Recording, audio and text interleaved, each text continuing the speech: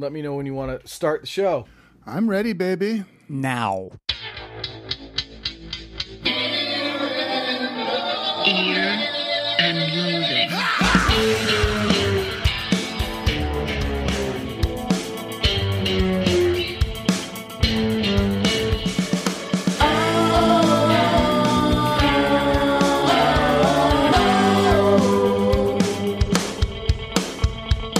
Welcome To Ear and Loathing. You have accidentally clicked on Ear and Loathing. You might as well stay since you're here. Butterfingers. But was that from the Operation Yeah. ad? Yeah, that's right. Oh, Operation, right? Yeah, With the bone. Of the ads for kids' games. Right. Two quotes I use in my daily life. Butterfingers. Like, why they got a kid from, I don't know what that accent is. It's Like the Bronx. Yeah, the Long Island. Butterfingers. Butterfingers. And then the other one is the I think was it Stratego? Stratego, yeah. Where the babysitter comes in and kind of puts her arms around the two kids and goes, "May I play?" Do you guys remember that one? No, kind of. I remember this. Or is it no? It's Connect Four, maybe. Didn't Stratego have a great song? Stratego. Yeah. Stratego. All right. So you are here at Ear and Loathing. You sunk my battleship. The Gitmo Bros, reminiscing. And we are the number one rockers forever. And don't you forget that. Not number two. You may be number two or number three. That's fine. You're welcome to stay down there. We're the number one rockers forever. Number one. Come on. It's not even an argument. And with me here in the room in the entertainment capital of the world is the resident media darling of Ear and Loathing. Say hello. Hi, I'm George White. You guys have heard of Hot Rods? This is Hot Pod. That's right. We're Hot Pod. Sizzling with the bros. And calling in from the North Star. He's my North Star. He's your North Star. He is now George's North Star. He's moved into the position that we've been waiting for. It took a little bit of trust, but I got it now. Yeah, he's my North Star. He's the yeoman purser of the North Star. Say hello. Ring. Hello. It's me. Yeah, it's your old buddy on the telephone. It's Aaron. How are you? Cut out. I think it was so goddamn loud that the Zoom audio. That's probably on your recording feed, so we did get that enthusiastic bring that you just delivered. But over here, it completely vanished. It's my trademark. It's my trademark bring. It was like the mic diaphragm just went nope. Yeah, I'm out. So we're here at the Gitmo Bros HQ, ready for episode 12. And we got studio. We're in a secret studio. Where we are at a secret studio, underground bunker. Secret studio. And we got a hot 12 coming at you here. Hot dozen. Favorite number too. My favorite number. Yeah. So bitchin'. And perfect. It's your favorite number. You're also in the torture chamber this week. We've done another round, another revolution around the sun. Our show will be a man as far as the Jewish faith is concerned next episode. That's true. Our show is being bar mitzvahed. Yeah. And we invite you out to the Mount Sinai Country Club this weekend. Or bot. Or bot. You know. Or bot. Well, we're could men. Be, our show could be a lady. You know? The show could be a lady. You don't know. Depends on the episode. I guess. Our show is fluid. That's right, baby. Whatever it takes to have a good time. So here we are at episode 12, and that's what being fluid's all about, is just having a good time. Just having a good time. What are you into? Whatever. So speaking of good times, I think it's time that we go say hello to our friend, because as you guys know, George is not only in the torture chamber, but also gets to direct traffic for the first segment and come up with a topic here in our little place that our friend Clem Clemson. Yeah, Clem Clemson. He went to Clemson University, believe it or not. Yeah. That he likes to call. Hi there. Welcome to Kibitz Corner. Thanks, Clem. It's just funnier because it's you doing the impression. He's funny. He's alternate. Sometimes we love him. Sometimes we hate him. Sometimes he's very funny. And to me, he's funny today. It's funny. Right. It depends on what mood he's in. Because his performance. It's not us. It's him. It's him. He's he's different. It's not different. us. Yeah. Clem works the crowd. It just depends on, is he going to do his top shelf material, or is he going to do his blue material? What's he going to do? Little subtleties. He's savvy. He's a savvy performer. Yeah, we know that about Clem. So anyway, Clem has now welcomed us into the Kibitz Corner, and now George will take over and let us know what's on his mind. He set the stage with his whittling stick.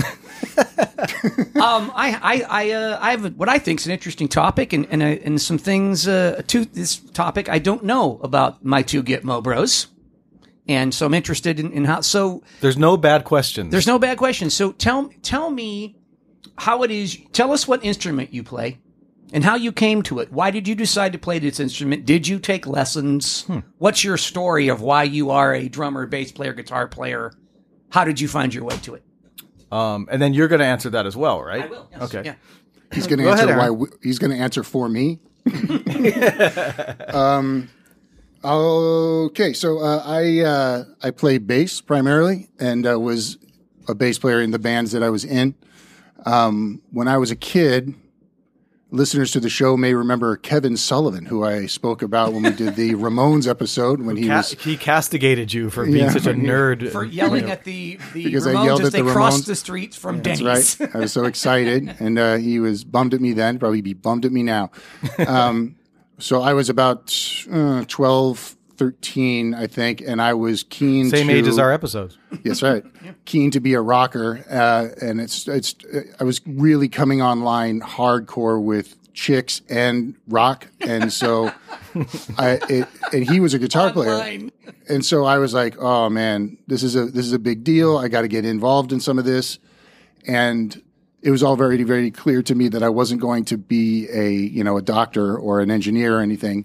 So I was trying to plan. And so anyways, I was like, I know, I'll play guitar. And Kevin said, stop right there. And I said, what do you mean? And he said, well, first of all, I play guitar. You can't as well. Also, he goes, and this is probably the wisest thing that anyone's ever said. He goes, now, reflect on this. Your dad plays guitar, right? I said, yeah. Because he was right, And then he goes, he's got acoustic guitar? I go, yeah, because, he was right. And then he said, so if you play guitar, do you think that you're going to get bought an electric guitar? I said, no. And I started to see what he was saying. And I was like, so I'm going to play this dopey acoustic guitar? And he goes, that's right. He goes, so you don't want to do that? I go, no, you're right. I don't want to do that. And he goes, you want to play bass? Everybody needs a bass player. And it was wise for him to know that at 14.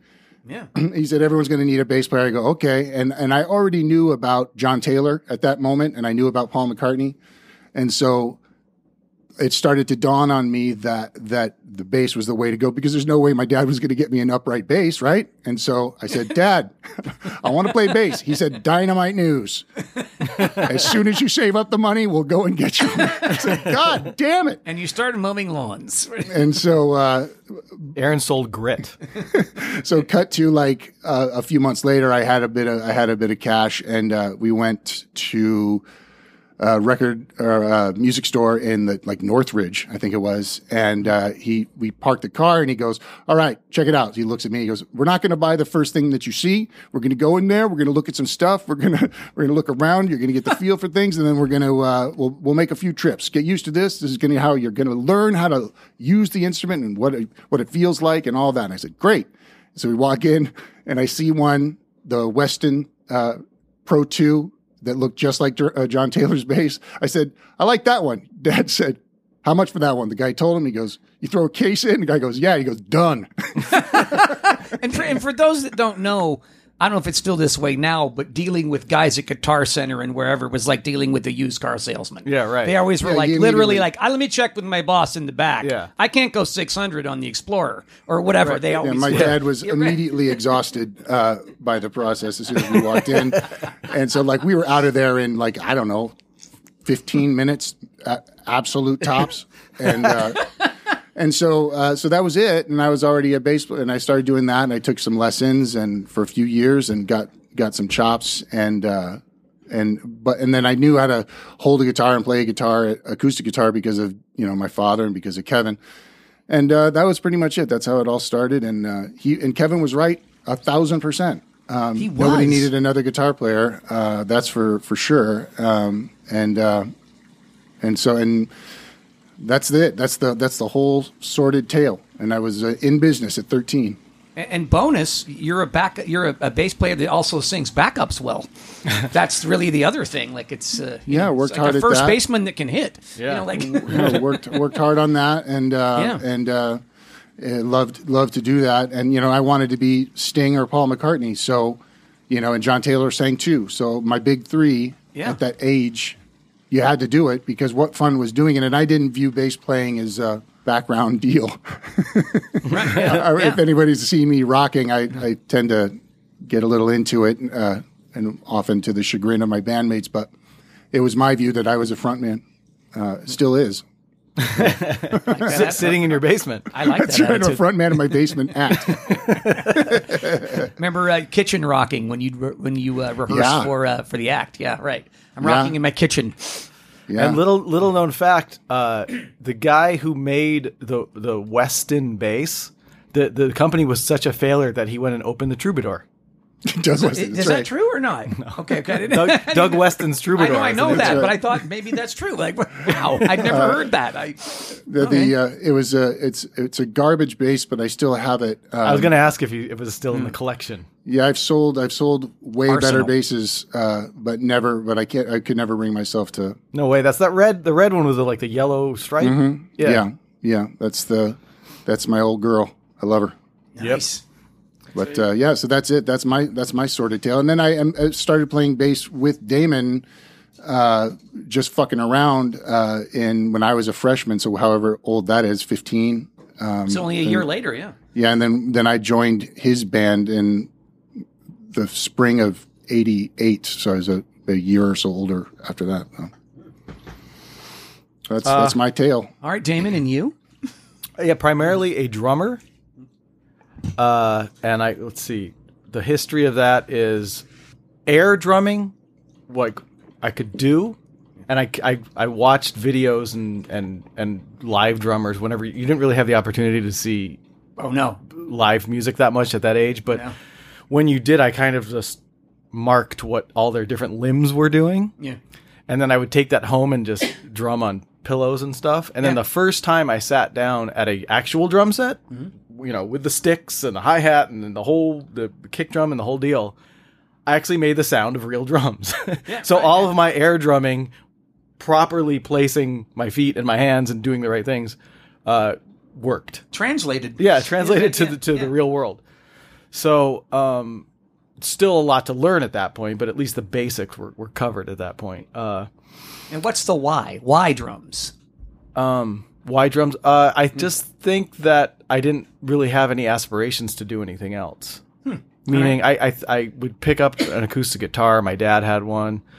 My sister must have had one at that point, and I would find little note lines and stuff on it. That was kind of fun, but I didn't really have a lot of interest in doing that. Drums just seemed it was the path of least resistance. It was like, I think in my brain I was going, I already kind of know how to do this, so I might as well just go with it. Yeah. To my everlasting regret, because I'm not nowadays. I'm still the asshole who brings not only the drum set but the PA. Right. That's the whole thing of it. Right. It's the hardest one to lug. Yeah. Right. My corny line is, my comeback to anybody who sees me lugging out 70 trips of shit in and out with my car. I bet you regret being a drummer, which you hear all the time. Oh, yeah. Not an original thought, folks. But I bet you regret being a drummer. And then my retort is always, I've just got it, cocked and loaded, is, in my next life, I'm going to be a harmonica player. Right in your pocket. Ready to go. You should say instead, shut up. That lug your fuck you. Not I bet you regret being a drummer, not as much as I regret meeting you. Not as much as I regret this exchange. Grill. So yeah, and then I started picking up other things, and I can make interesting noises out of instruments, but don't ask me to play a guitar solo on stage or anything like that. Can never do it live, but in a studio in like a kind of mad laboratory. I can Sure. make other instruments sound good, but I on stage I should probably be a drummer. And also, by the way, as you mentioned, I'm pretty damn good at backup vocals, Yes, which right. is kind of unheard of for drummers. It is. In fact, my current band, I have some experience, strumming rhythm guitar and singing lead. I'm not a good lead singer at all. But I thought, well, I can kind of put some of these songs in the right key for myself and do this myself. Just not for any ego reason, but more just for the fact that I just thought it would be a straighter path to getting this band launched. Yeah. But then I thought, I'm a mediocre singer and I'm a way better backup singer, harmonizer. Yeah. In particular, not just shouting out vocals, but really just finding cool harmonies and stuff. And I just learned how to sing real quick because we learned how as in our band that we were in those early days when we were kids, is that because we weren't shredders on our instrument, the commodity that we did have and that you could get good at, especially when 3 of the 4 people in the band shared DNA, is that you sounded neat singing together. And so we could do 4-part harmonies right away and make up for the fact that we weren't, soloists. And we're writing, 3-chord punky fun songs. But when you have 4 voices singing that, like there are not other sort of punky bands that did that in that way. And so that was a neat commodity to grab a hold of real quick, even if you weren't very good. You're exactly right. And that was kind of my final point of the last thing I was saying is I'm way more valuable as a drummer that sings backup than a lead singer who's mediocre at both playing guitar and singing lead. Yeah. So that's why I decided to stick with the drums with this band. Also, did you take lessons? 1 or 2, and that was one thing I realized when the guy who started giving me lessons was from one of those Sunset Strip kind of really pop metal bands. So episode 1, lesson 1, twirling. Yeah, exactly. First on, I don't know any. Yeah, lesson 1 was twirling. Lesson 2 was hitting the stick to your head to the beat. Yeah, like Kenny. Yeah, from Autograph. Right, Kenny from Autograph. Yeah, 1, 2, 3, 4, and my twirling. teacher's name was Mr. Kenny. No, he wasn't. No, it wasn't. No, but so anyway, but the guy who was giving me lessons, when I first sat down, I just told you I could play. I sat down at his drum set, and he was thinking, this kid doesn't know anything. And when I sat down, he was a little bit surprised. He went, oh, okay, well, we're past the basics. And he started teaching me some other stuff like paradiddles and stuff. You're like, I've been playing pillows for 3 years, my friend. Where you been? And how old are you when you go to see Mr. Kenny and twirling? 15 or 16. Okay, yeah. Yeah. Nice.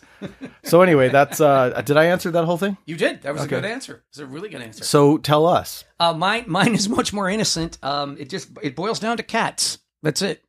And the reason is, when I think Cats about the musical? No, not Cats the musical. Just that we're so, I'm 11 years old and here's Kiss and our, Paul Lynde Halloween special, which is our generation's Ed Sullivan moment. Yeah. And you look all the kids in the neighborhood and we're looking at the characters and we decided we're going to be Kiss for Halloween and whatever. And my only identification, because I don't really know anything about music. I don't know a guitar from a bass guitar. I'm 11 years old. I don't know one has 6 strings, one has whatever. And I look at the characters and I go, well, I like cats and I have a cat. So I guess it's drums. And that was the extent of my thought process. And I'm always marvel at that I think, well, God, if I'd liked vampire movies or space, would I have been something else? Because that was the thing about Kiss is Paul was such a mystery to, especially back then when you were a kid, just the whatever androgynous star child personality, but you didn't really understand, well, what's that? Yeah. What's he? I don't know what he's doing. I think it speaks to the fact that you're a sweet guy and as cool as you may have wanted to be at that age, you were first a sweet kid. So you like the cat is something that you could go, all right, I kind of sort of reckon with what that is. I don't understand those 3 other weirdos. Well, yeah. Well, and also, now just you brought something up. You're right. Good psychology, Aaron. That I remember thinking about the makeup because then it was for that Halloween. It wasn't like Kiss makeup wasn't readily available yet. Kiss makeup from Ronco. They didn't have that. You would go to Hollywood to a Hollywood magic shop and get clown white and silver and whatever and I looked at that and thought, I understood from looking at his face and I remember looking at my own cat's face and like, oh, these are the whiskers and that's his nose and the other ones I didn't quite understand what Like, well, why is he a spaceman? Does he wear a helmet? What's the big... I didn't understand. Why does he have a star in his eye? Right. I kind of understood Gene. We're like, well, they look like bats. I understand, but I didn't, because you're a kid. Sure. And I didn't. So that was the extent of how I came to drums, was a cat. Yeah. That was the extent of it. And then there was a place in town in Burbank called Larry Larson Music. And I don't even know, I think we might have I told my mom, and we called on the phone, like maybe Yellow Pages even. And I took lessons for quite a while, like probably from 11 to probably 14. I took lessons for a while every week. And my teacher was a guy named Al Garibaldi, who was a little like jazz guy with like the yellow tinted glasses. Oh, nice. And super, super thin and looked like that he was just going to fucking fall over. Yeah.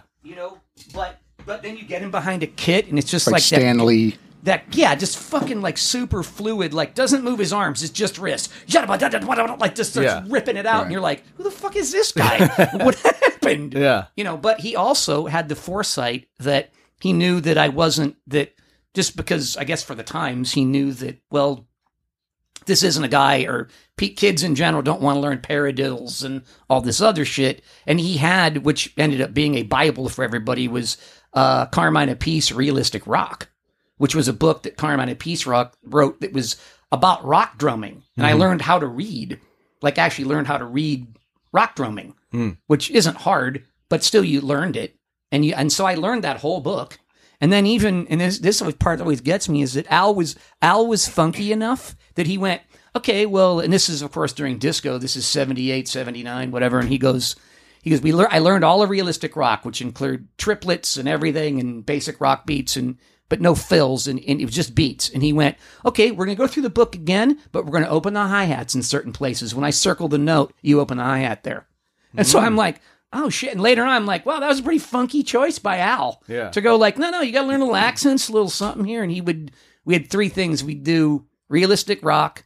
He'd write something in just a blank notebook. He'd write fills for me and stuff to learn. And then we would do practice pad.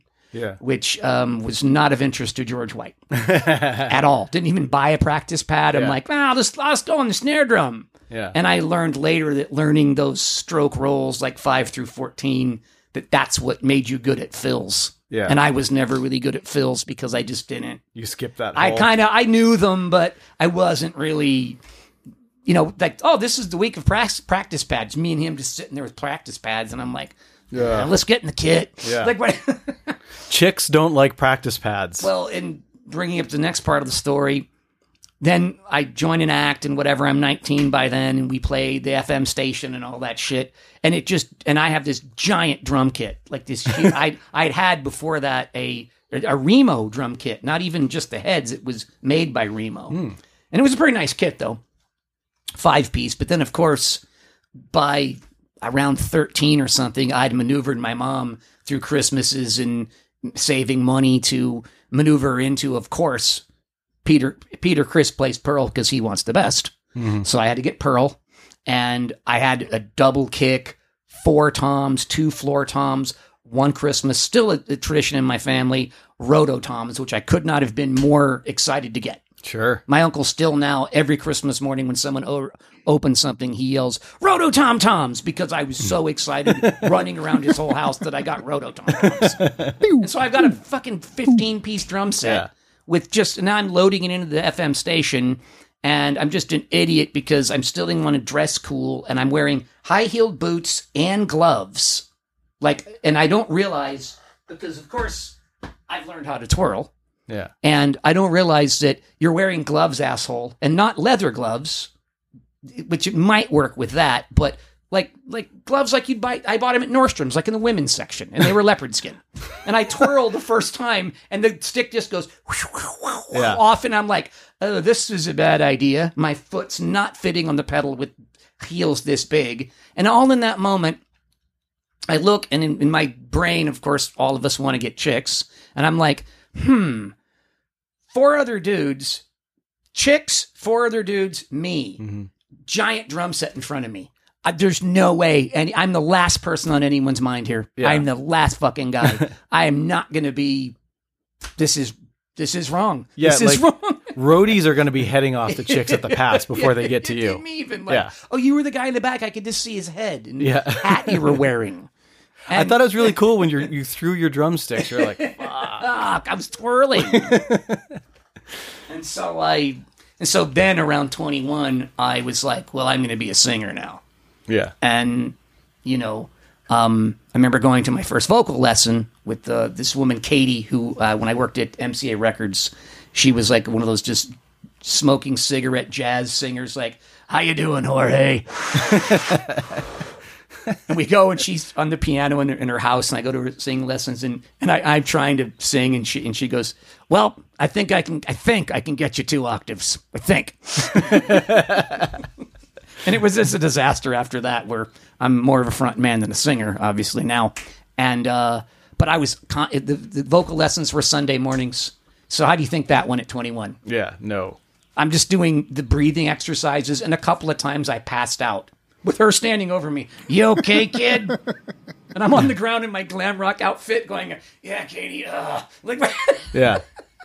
Which is funny because you're an incredibly energetic, dynamic frontman, and I've never even seen you get winded, but you passed out in your first vocal lesson. Right, because I was hungover. Yeah, I would drive to her house in North Hollywood from USC, and I'm hungover. And she go, you hungover? I'm like, no, I'm fine, ready to go. Like, and I'm going, V, doing all the vocal exercise she's taught me and everything, and it just, I'm not a gifted singer. You're very good delivery system. Yes. One of my rare ventures into, formal training was I wanted to learn the piano in my teens. Like I was I kind of already knew drums, and I just thought, well, who doesn't want to play piano, right? I'd love to, be like a Elton John at a party or something. I love how everyone has that fantasy that they're going to sit down at a piano at a party. No one has piano. And everyone's going, and of course you're going to get laid behind it. Yeah, that's the whole point of the whole thing. Were you the guy playing, did you just play Come Sail Away? That was so good. You're so talented. Right. You want to get a drink? Yeah, exactly. And so I went to this lady, and she, I don't know, when you're young, everyone looks old. Yeah. But I think she was truly old, and she was used to giving kids, lessons that are just starting out as, ding, ding, ding, ding, ding, ding. Right. And I would go home and practice, and I could do the basic things that she taught me, and she was getting really enthusiastic about my progress. Cause I'm like, it's been like 3 lessons. Can I be playing something like cooler than this? Yeah. Like, I don't, like I said, Elton John or Billy Joel or something. I learned your song. and so, finally one lesson, I brought the music book of the album Prince's Parade. Yeah, right. And if you remember the album cover, it's black and white, and he's like kind of has his arms up like this, and he's wearing a belly shirt. Yes, right. And that's on the cover. Yeah. And the song I asked her to show me, because it's sheet music that she can read. Yeah, right, yeah. And the song I asked her to show me how to play is New Position. That's your choice. I don't even know that Got song. to try a new position. I don't know that one. It's, well, obviously we know what he's singing about when he says new position. And it's a super funky bass part that you're supposed to be doing with your left hand. Yeah. And so she's trying to get through it like, dum, and she's hitting the chord at the same, dum, dum, dum, da, dum, dum, dum, dum, dum, dum, da, dum, dum, dum. And so her final kind of assessment of this whole disaster of a lesson was, not that the music was bad or that I should, but she just goes, she pointed to the cover of Prince in his belly shirt and said, I just don't get why people like things like this. And I'm pretty sure that's the last time I went to her. Not that I just thought, well, I'm not, the time it's going to take me to get to be a really cool, funky piano player is just going to take too long. Yeah. And I just am not interested at this point. I don't want to keep, playing Here We Go Up a Row to a Birthday Party. That's like, I don't want to do that anymore. Yeah. You were like me in my practice pad. Yeah. I'm out. Yeah. So you get that real life experience. Yeah. Yeah. Like I'm learned from the clubs and from the street. That's right. So, have we answered your You have question, very George? well, very well. I'm then excited to learn all these stories about you fellas. Well, then this. I have my answer. I have my answer. Look out for the fucking bus, Michael Caine. Ding, ding, ding, ding, ding, ding, ding, ding. The glee you take in it is better than the clip itself.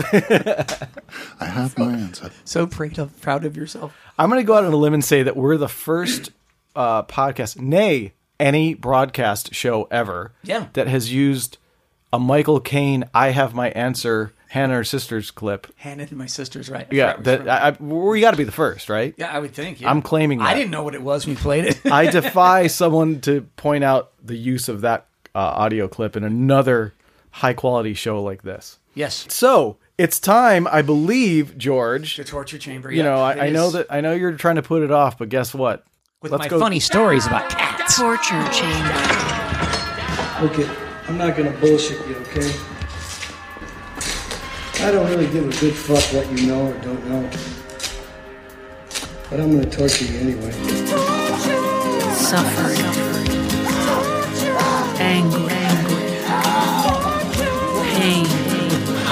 Torture. The torture was also the sound our parents and neighbors were experiencing while we were learning drums. Oh, yeah. Yeah, exactly. I had headphones. I learned the records. Yeah. All right. So anyway, we are now in the torture chamber. And Aaron, I think I figured out that you go first this time. Okay.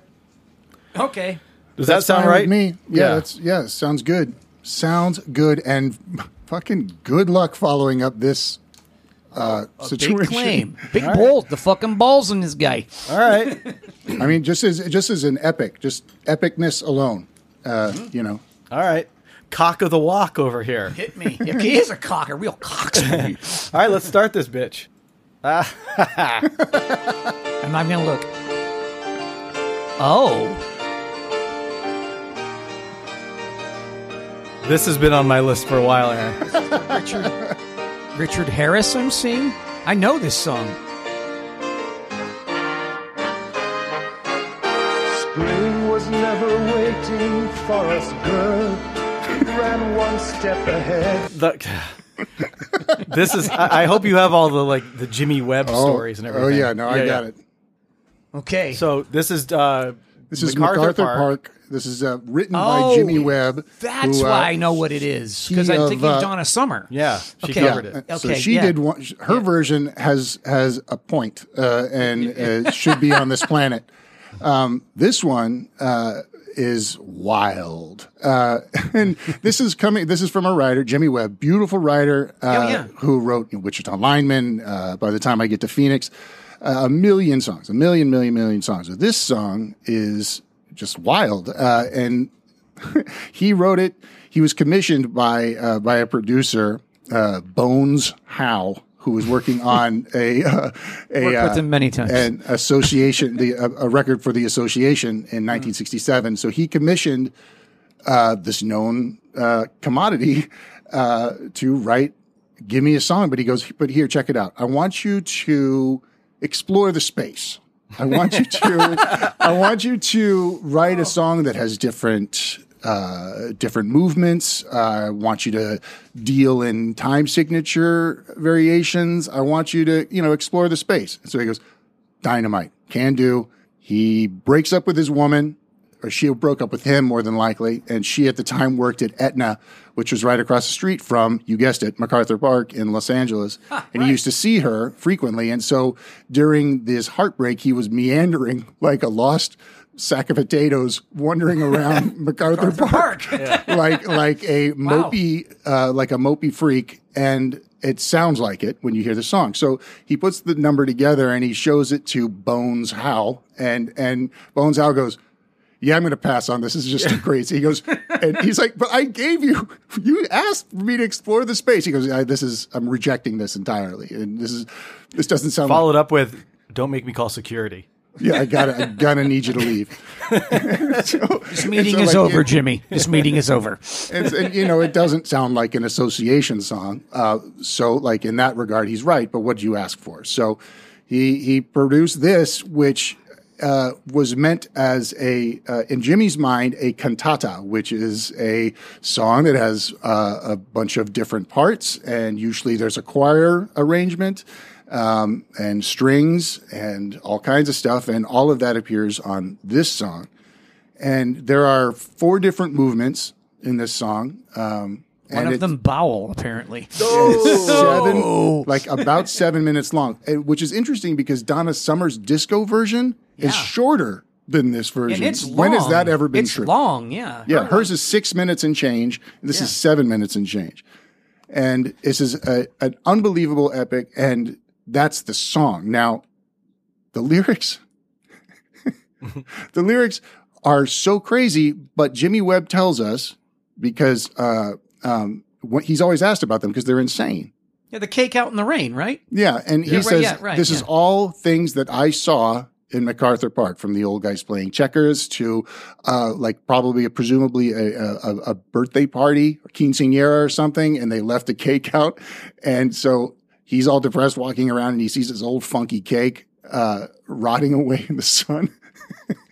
And so he says that he saw all of this stuff. And so people just think he was on a mushroom trip, which he might have been, but he also saw these things. And so he just sort of transcribed what he was seeing. And so those are the crazy lyrics. And then there's crazy Richard Harris. Yeah, right. So, but that's my question. I have no idea. Why is he in this? He had done Camelot. And in Camelot, he sung 3 or 4 numbers in that famously. Okay. So he had decided out of nowhere, he ran into Jimmy Webb at a party and said, I want to make a record. Jimmy said, right on, sounds good. Because he just thought he was hammered, which he probably was. Sure, Dick, whatever. I'm going to go to the punch bowl. And he gets called 3 weeks later from London, come out here. I want to see some songs. And so Jimmy rolls out there with a handful of numbers. The last one he plays him is this song. It's the one that Richard wants. So that's going to get put on a record, on a pop record that Richard's going to make. And so they record it, and we've dealt with this before, where we say absurd confidence. Now, there is no more absurdly confident song or delivery than this, and it's ill-placed because it's nuts. It's not nuts. Earned. Now, let's just listen to Richard now. Now that we have that information, let's have Richard. Yeah. Okay, here we go.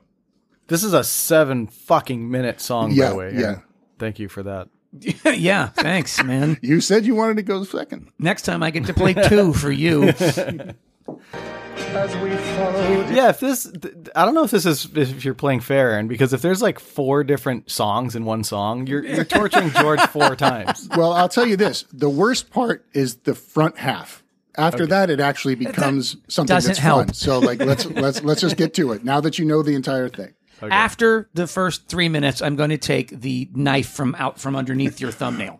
Well, then it's just going to be a little bit of some lighters on maybe. Well, I have a funny visual to go along with the second half of the song. So let's play this. Let's play Richard. Let's hear it. As we followed in the dance,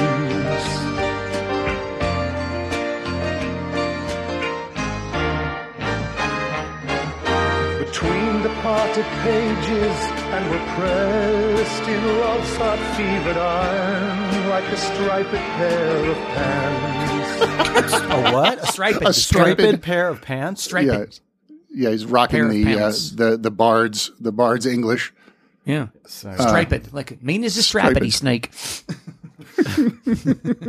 So he's wandering around the park like a kook with in a broken heart. Pants. With a broken heart. Oh, shit. And he's about to look at some old wet cake. His chick works at Aetna. And then he's going to really start gearing up his emotion. In love's hot-fevered iron like a striped pair of pants.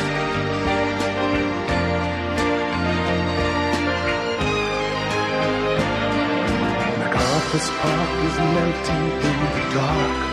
All the sweet green icing flowing down. He sounds like Captain Kirk. It's just crazy. This is crazy. It really does sound like that. This is 1968, yeah. Dude, he's just going for it. Listen to the confidence. He's like, yeah, yes. And so could we go back for a second? Because I need a little more context here, even though you've explained very well. So Richard Harris is the actor that I know from. Yes. So you said he was in Broadway, he's in Camelot. He was in the film Camelot, too. Okay, so the film was out. Okay, what else do I know him from besides besides that? Like I don't. Shit, the Lion in Winter. I think he was always running around with Peter O'Toole. I recognize running his around with face. Sean Connery. Yeah. Right. Okay. Yeah, he's in Gladiator too. That's Gladiator. He's in Gladiator. That's what he's right. Yeah. He's the guy that They hired him for that because he's got the gravitas of King Arthur from Camelot. Right. So he's the legacy man, and that's plus where I know him. Okay. Yeah, so him, Peter O'Toole, Sean Connery, they come from the same gravitas school. So so what I'm getting to is why did he make a pop record? Well, like we talked about before, like David Soul made a pop record. Yeah, but this is 1968. I guess it's before that. Okay, that's all the same. So you did that then. Okay, but there was more reason for him too, in a way, because he was a known commodity from Broadway, and so it was like, all right. And in 68, that translates to pop? Well, I mean, pop was different. And as referenced by this number here. Like, this is insane to say, oh, how about this? Coming from Jimmy Webb, too. Bizarre. The label probably felt confidence of going, oh, Jimmy Webb, Dynamite. Great. And 68's the year that fucking Sgt. Pepper came out, or 67. I'm glad you brought that up, George, like because I was going to say. Compared to this, like what? So this, Aaron, if you know I don't know if you know the exact timeline, including the months of the years, but when did Jimmy Webb write this? And when did that Bones McGee ask him what? In 67, because he was making an association record. Right. Cherish is the word. In 67.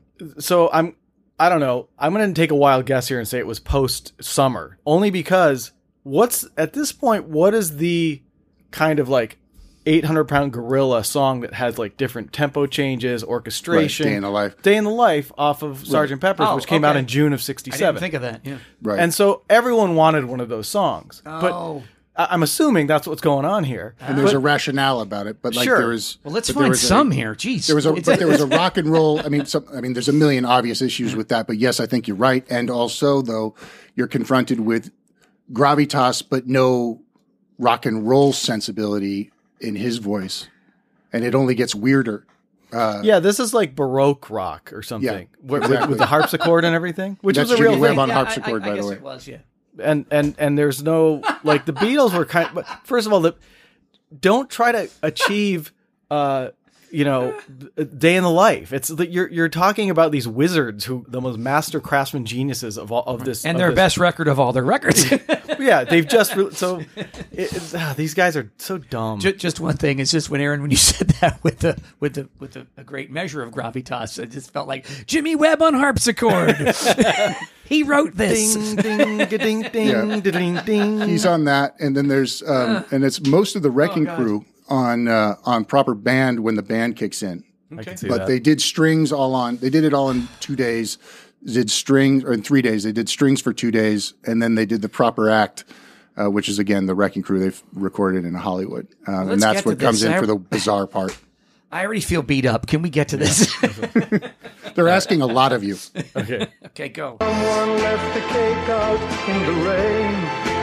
I don't think that I can take it, 'cause it took so long to bake it, and I'll never have that recipe again. See, Wow, just a kind of falsetto.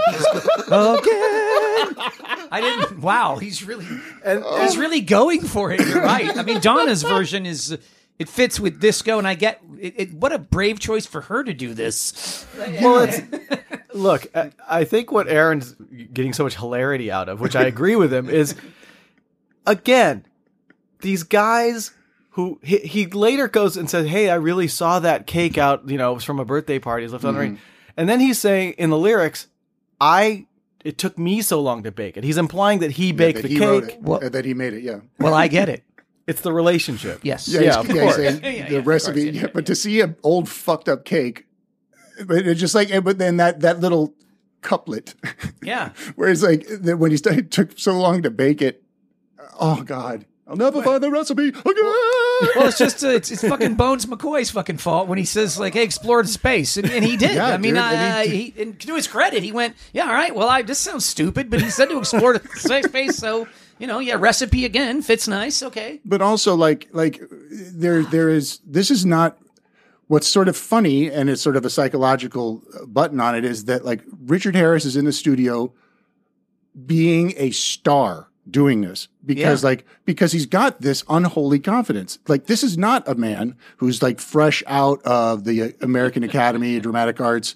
And he's like, oh, I'm fumbling around. I've never been in a studio before. He's got the sack of 1,000 men to come in and do this and like go, uh-huh.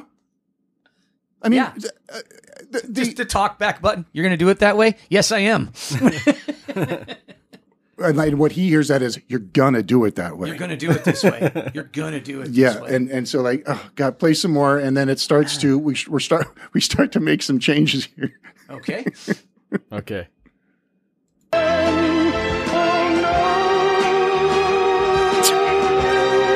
an asshole.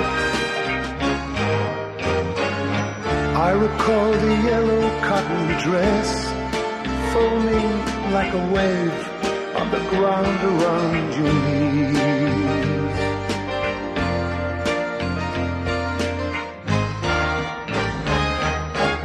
The birds like tender babies in your So the band's in it now. The band's playing now, and you could hear that's Hal Blaine, Dynamite Hal. That's Tommy Tedesco on guitar. So this is like real deal.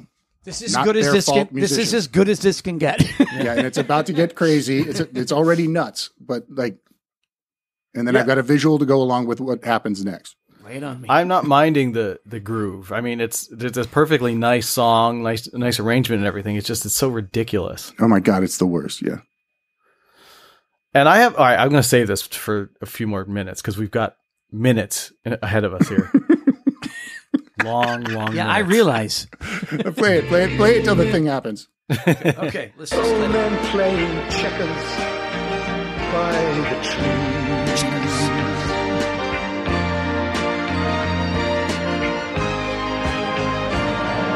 MacArthur's Park is melting in the dark. All the Did you say MacArthur's with an S? Yeah. I don't know. Aaron, do you know? Probably not. MacArthur's Park is melting in the dark. Right, but So it's called MacArthur Park. Is it named after General MacArthur? I don't even know. Well, first of all, the name of the park itself is called MacArthur Park, but now and he's the name of the saying song. He mucks around with the because now he's saying that the park is also his relationship, as is the cake and the old men playing. Like he's moving that around as like a little chess piece, and now he's saying MacArthur's Park is melting in the dark, like it's falling apart, much like my relationship. The Etna chick. Okay, yeah, right. Parenthetical thing. I used to work 1 block away from MacArthur Park in the 90s. Well, where's your song, fuckface? Well, here's the thing. From when I worked there from like 94 to 99 or whatever. Unsafe to walk. You didn't walk you didn't do any. We weren't looking for cakes or anything at MacArthur Park. No. At best, you would drive by staring straight ahead out of the corner of your yard. You might see a body floating at the top of the lake. It really was, and I'm not joking. It's in the Rampart district of the LAPD. Yeah, it's no shit. And it was, no exaggeration, the murder capital of Los Angeles at the time. Sure. So that was where I worked. It must have been nice. There was a simpler time where he could meander. There's kids' birthday parties and stuff going on there. You know, that when you worked there, there's people on fire. All right, here we go. Sweet green ice flowing down. Someone left the cake out in the rain. I don't think that I can take it, 'cause it took so long to bake it, and I'll never have the recipe again. By the way, one of our favorite things. It's happened in another song, and I'm sure that we talked about, and probably will happen in the future. Again. He'll never have that recipe again because it has to rhyme with someone left the cake out in the rain. Again. It's very English, like saying evil. It's never evil. It's evil. Yeah. And you expect him, Richard Harris, He's to trained. lean into that. And boy, does he. Boy, does he. Yeah. It's about to pick up here. Let's press on. Oh, good. Press on, brother man.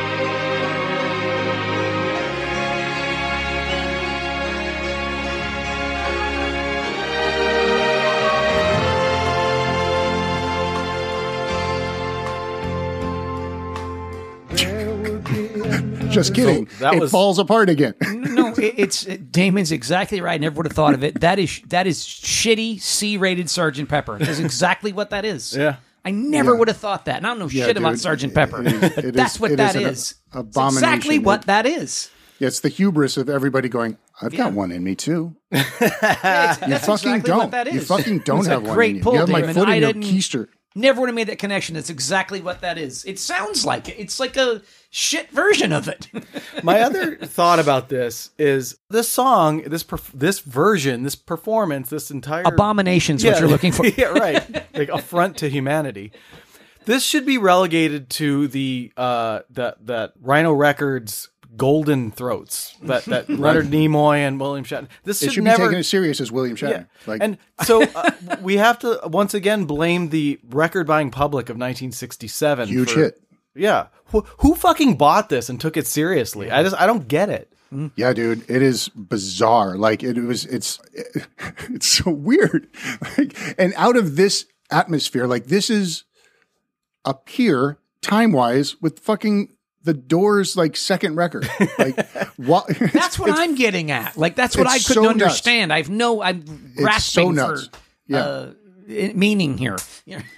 But like you got like Harper Valley PTA and all these kind of crazy songs too. So like it was a wild time for music. Yeah, but 68. Like right. You get some really dark stuff like all of the Doors stuff. This is Sergeant Paprika. Here, let's hit it. We're about to get to the lesser, spice. Yeah, you're about to get to the Sergeant Majorum because it's about to get even kookier coming up here after this maudlin bit of business, and then it's going to fall into a disco inferno. Oh, here we go. Really? All right. Mm-hmm. Well, compared to the Bobby Blue Bland that we're listening to now.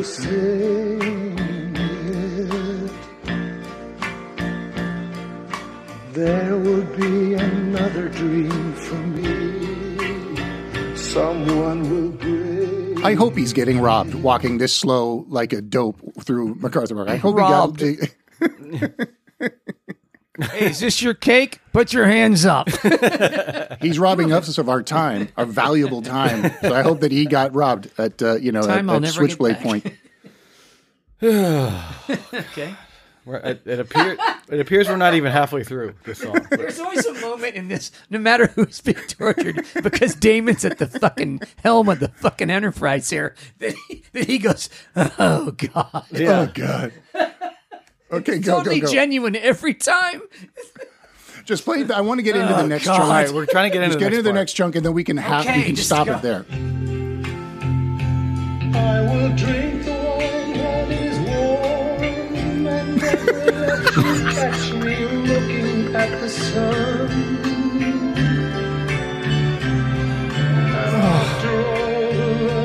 God, come on. Keep playing it, Damon, but how can, isn't it so crazy to imagine like Jimmy Webb's demo must have been kind of like this, that Richard Harris listened to him and went, fuck yeah. Yeah. Fuck yeah. Doing just like that. And I'm assuming this entire, I'm just turning the volume down while we talk over it, but I'm assuming this entire version was the single. It wasn't edited for radio. No, it was 7 strong, 7 and change. There's no radio. There's no 446 radio edit. Yeah. That takes this out. And again, Diana Ross's disco version is shorter. Donna Summer, sorry. Yeah. And when's that ever true? Yeah, right. Because you wanted to dance longer because you were on coke. I also like the fact, and I'm seriously, that Donna just said, fuck this, all this rhapsody, these sweets you have in the song. We're just doing a disco song out of it. Right, yeah. It's one continuous funky song through the entire thing. Yeah, because what happens when that chunk appears in this is that it suggests that it could be something else, and so she just went, oh yeah, great. Take it. And when that part comes, I want you to think about Richard Harris and Peter O'Toole drunkenly doing karate, a drunken karate montage, like in Step Brothers. Yeah, like where they're like play fighting and just hammered off their ass, and that's all I can think about when I hear it.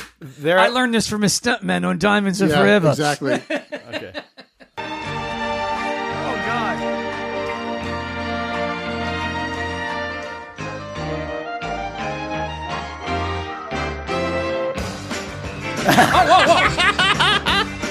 Oh my gosh. You know, they're hopping over couches and Let's stuff. go. Hi-ya! Hi-ya! Come on. Let's go. And there's no singing in this part, right? No. There doesn't need to be. This doesn't make any sense at all. Any rational person. This is a professional songwriter wrote this, and it was bought. Like, people should have told Jimmy Webb to stiff it, you know, and hit the arches. Get out of here. Nope. Kick rocks, motherfucker. As much as I love Jimmy Webb, not this song. This is too much song, Jimmy.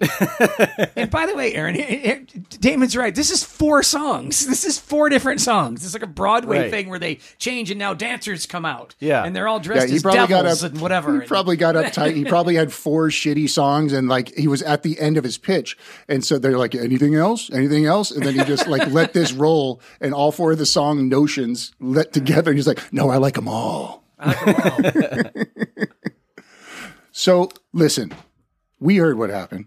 We know what happened. It goes back into that ugly part at the end, but like my point is made. I want to hear it. I want to hear it. All right. Do it. The ugly part at the end? I do. Yeah. All right. Go. Are we still in this? Or they're going back This down upbeat now? thing's fucking hilarious. Do it.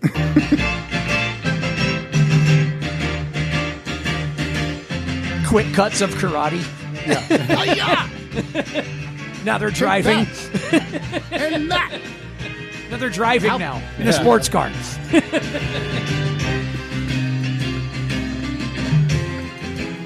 They're like lighting each other's feet on fire in beds and like just pulling pranks. Exactly, just having fun. It's like a food fight. Yeah. They're actually on this giant English countryside estate, like one driving around in a Maserati. Yeah, but it's a convertible. Yeah. One of them's driving like with one hand holding a wine bottle out the side. The other one's up on the back, like with his feet up in the air, going woo, holding a golden goblet and just chugging wine out of it. Oh my god! Let's find that cake. Ba-dum, ba-dum, ba-dum, ba-dum, bam. Hey, gad. Oh boy.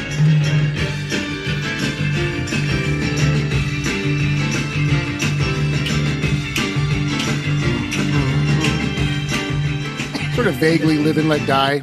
It is Right. totally. Yeah, right. And this is before then. Which I was going to say, which is a few years away. Yeah, right. Yeah. Well, McCartney had the sense to put that little section like just peppered throughout. Speaking of Sgt. Pepper, peppered throughout the song. This takes up about 2.5 minutes of nothing. Just this. This is what you want when you got a real voice man, like Yeah. Right, like Richard Harris, right? Like Richard Harris is do 15 minutes of weirdness in the middle. This is actually for this long instrumental section is for our benefit because we need to recover from Richard Harris. By the way, his vocal performance. And Aaron, without the karate visual, you're right. I appreciate it. Yeah. All right.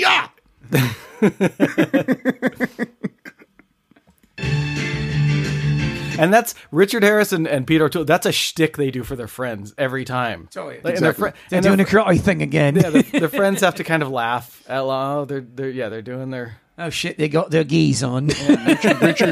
Richard Burton calls up Liz Taylor. I hope you're sitting down. I want you to guess what the lads are up to now. Hello, darling. I'm going to be late. What? They've got their geese out It's karate time, isn't it? on the south lawn. They're on those giant estates, in fucking whatever Gloucester or whatever the fucking, And yeah, if a guy tries to sort of like subtly back out of the room, where do you think you're going? And then he becomes part of the show. They start chasing him around with swords. They get him like Kato. Like he says, we're done. He goes, okay, we're done. But then he jumps at him and to surprise him like Kato and the Pink Panther. Like, jumps out of the wall and like rides his shoulders. Stop it! For some reason in my head, in addition to wearing the karate geese, they have on those Elvis sunglasses from the 70s with the holes in the sides and the red lenses. Of course they do, dude. They're having a blast. Just a blast. More wine, more song. Yeah. They're on a brandy bender. And they always just kind of dismiss it as like, because they've knocked over like priceless antique urns and stuff at this point, and did donuts in the lawn and destroyed all of it. But they just say, "Oh, it's just a little silly boys' fun." It's always very dismissive of what they he said. It's fun with lads. Yeah, it's just fun with the lads. Silly lads having fun, isn't it? We'd like to make a weekend of it. It set Richard Burton's hair on fire, and we had a good time.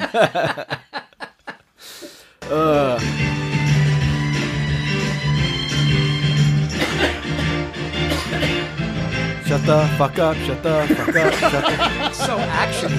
So actiony. We're now at the third round of this, right? This is so live and That's let what I'm die. saying is that this is so live and let die. It's almost like right? I mean, Yeah. that part right there is almost. Am I wrong? Yeah, because he was writing for an action Very movie. similar. And so he's just like, it probably was in his brain. Yeah. Like the only time Jimmy Webb is directly influenced. Did Macca. Macca wrote by Live and Let Die by himself? Mm-hmm. Okay. Yeah. Because this sounds very similar. Yeah. Yeah. You know what's funny is that now that you mentioned Live and Let Die, McCartney, having already created the masterpiece of sweet music few years before, gets asked to do a song, and he creates another one just effortlessly, because the song Live and Let Die has a bunch of different sections in it as well. Right. At least 3 or 4. Yeah. And he just sort of whips another one out. Yeah. And these guys just can't. This is their contribution to that genre. This garbage. McCartney can just, like, if you could even say, like, Uncle Albert is another one of those. He don't try to compete with the master. And also, like, why are you trying? Like, you're doing a sad sack. My old lady dumped me, and I'm wandering around in a park like a hobo. Why isn't action sequence music need to come in? Yeah, It's not like he's getting back on the horse and starting to date supermodels.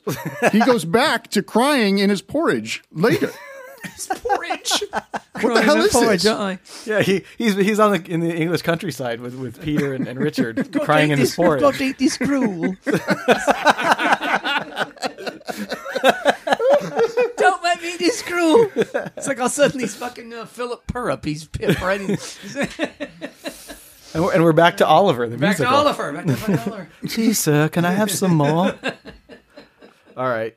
Yeah, Aaron, you're right. Like, this maudlin sort of song, the way the song starts, this would have still been a hit for all the dummies who bought it. I don't think the dummies needed this ridiculous, action sequence in the middle. Yeah, fucking Gordon Lightfoot made a beautiful career out about it, getting maudlin, staying maudlin, and gearing up to more maudlin later. He did. Yeah. Beautiful dollar out of that.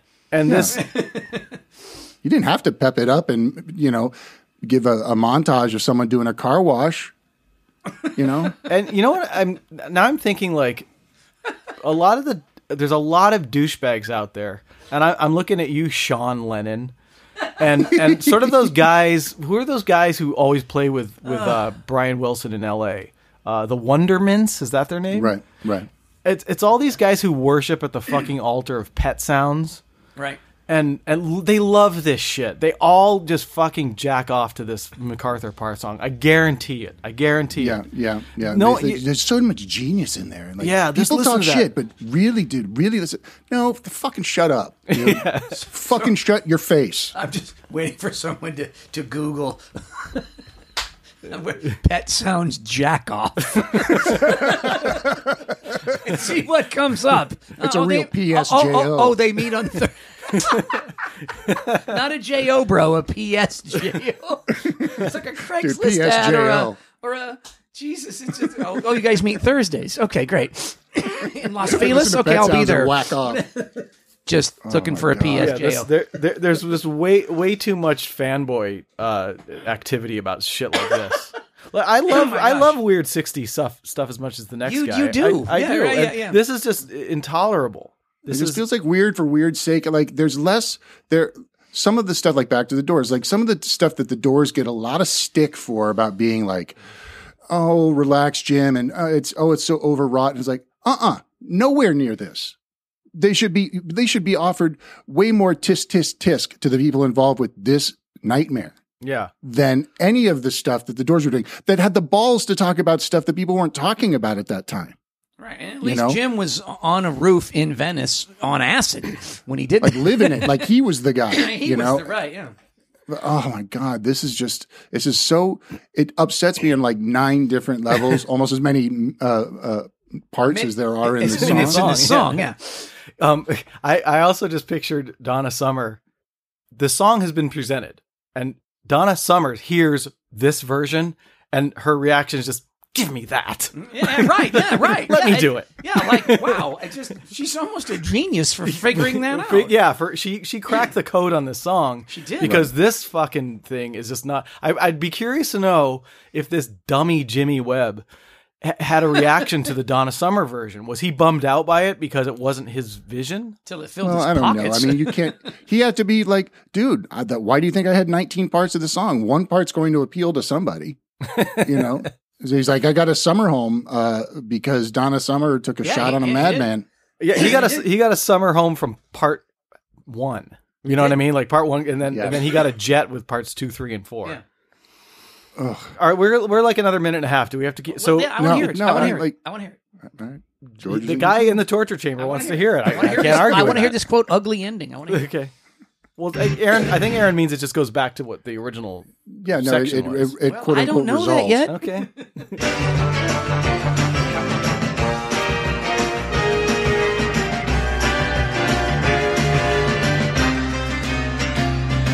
This is going to be the first Ear and Loathing episode that crosses 3 hours.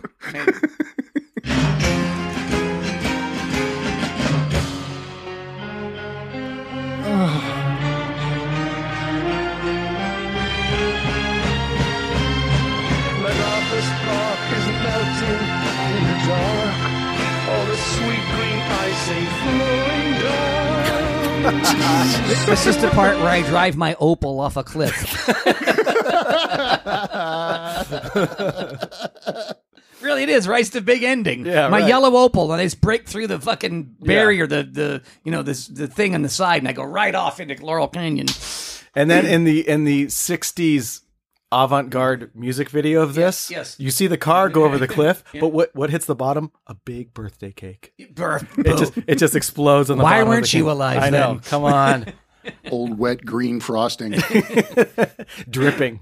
Oh, Wow. God. Yeah. And then all the word choices, too. Man, come on. Writing a pop song. Don't talk about dripping and frosting and Exploring weird the shit. space. Yeah, explore the space, baby. I mean, again, he really got set up for failure. I just didn't think cakes, Yeah, I see a lot of shit out in the world. I don't write a song about all of it. There's a homeless guy peeing on the building down the street. At least that makes sense, though. Where's the cake? Like, you have to think of something weird. Like, Cake out in the rain. I don't think that I can take it. Have we changed keys at this point? for sure. Yeah. Way higher. Let's find the very topmost of Richard Harris's range and then go 2 keys above that. Okay. Like, again, you hired him for the gravitas, and now he's sounding like Tiny Tim. Tiptoe through the tulips, yeah. Because it took so long to bake it, and I never had that recipe again. He's going to go higher with the... He's going to go higher here. Let's hear it. Oh, my God.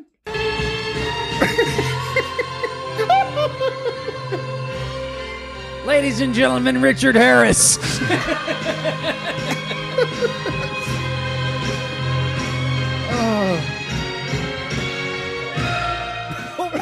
Whoa! Good night, everybody.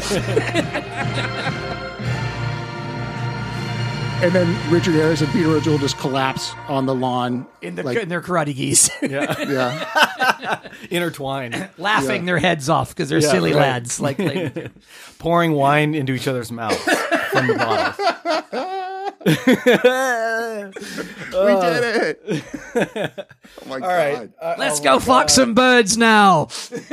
All right. I'm George. Aaron's was the first half. Mine was the second half. Those are the 2 torture songs. Now you have to decide who won. Which part do I? This is a dual presentation. Yeah. Aaron and I are like Richard and Peter. and Peter. Jesus, frolicking on the lawn. Jesus, Aaron, it's dark outside now. We started, it was light. George is Richard Burton. Jesus Christ, dude. And I party, and this is bumming me out. This is bumming me out. Why do I come out and hang out with you? Jesus Christ. Okay. All right, so I guess it's my turn to torture George. Yeah. And Let's see what I got left. I certainly can't compete with the epicness of that, but I feel like it's not. I don't have a bad like, I don't know how you can fucking compete with MacArthur Park. I thought I was looking good this week. No, lay it down. But I have an emotional thing happening here. All right, I'm going to start the song and let it play for a little bit. Assuming you guys will recognize it, but then we can talk about it as we go. All right, here we go.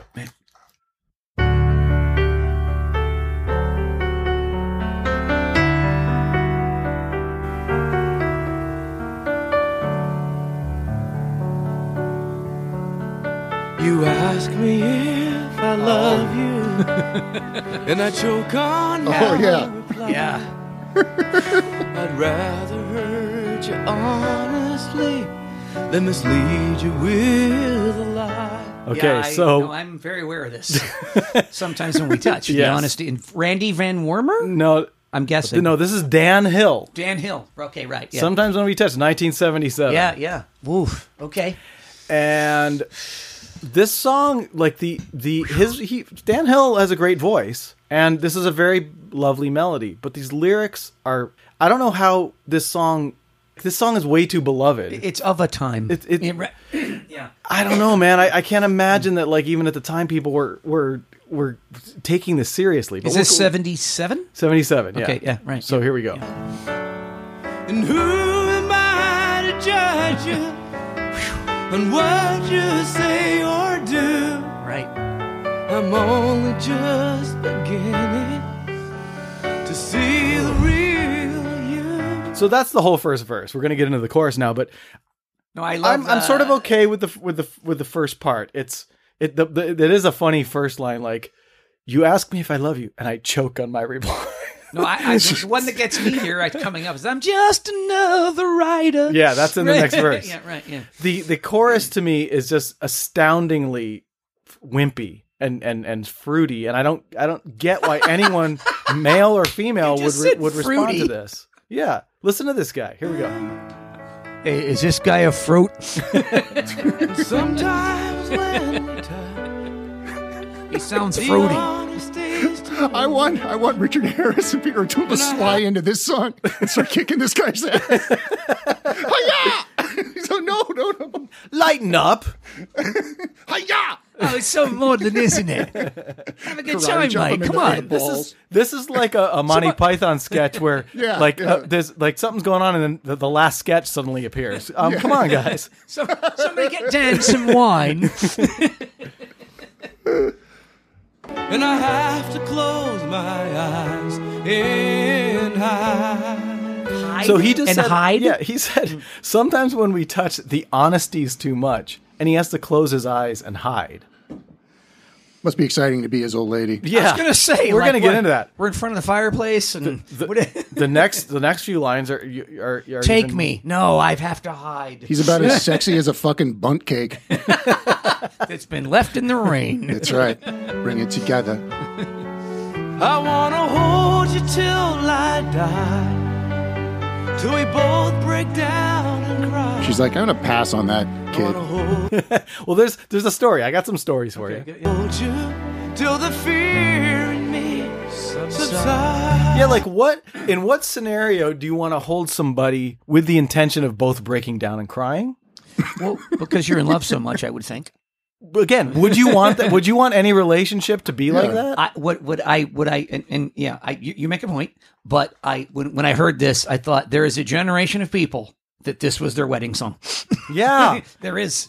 Yeah, a generation of people that people. this is their. If you got married in 1978, this is the center of your soul. This is yeah. Well, this song is, as you say, beloved. It is. And now I was thinking, when I started looking into it, that I would like the first thing that would come up on YouTube would be, a Family Guy goof on it or something, No. you know. And there are some humorous versions of it. In fact, just recently, The Simpsons used the song in an episode, and there's a few commercials and stuff that have used it in a humorous way. But for the most part, it's fucking beloved by millions of people, like you said. Yeah. Wedding song. Yeah. Tons of covers by respected singers. Tina Turner did it. Rod Stewart did it. Really? There's a big country version by Tammy Wynette and some country douchebag guy as a duet. I don't get how you listen to these lyrics and the sentiment of this kind of whimpering guy and feel like there's anything romantic about it. Like as I think it was Aaron just said, like what chick wants this sentiment coming out of a guy? And I'm not coming from a macho place or anything. I'm just talking about like a guy who just can't handle his emotions. I mean, like forget macho. This guy he's a liability. He needs to take some Paxil or something. Yeah, that's what I'm saying. Like this it's like this needy. Take a Milltown. It's this needy kind of obsequious place he's coming from. Yeah. He's simpering you. I mean, the thing about like, if I like to imagine that a Tina Turner version would have this weird thing where like, I like to imagine that she's coming from the perspective of, I love this man so much, but he's fucked up. Like he treats me bad, and I feel bad that I love him despite how badly he treats me. And so I need to take myself out of it. Otherwise I'm going to die. So I like to imagine that her version of this has some, because you get away from that simpering dude. And maybe he's a liability, like this guy is, but maybe he's a liability because he's dangerous in Tina's version. Oh.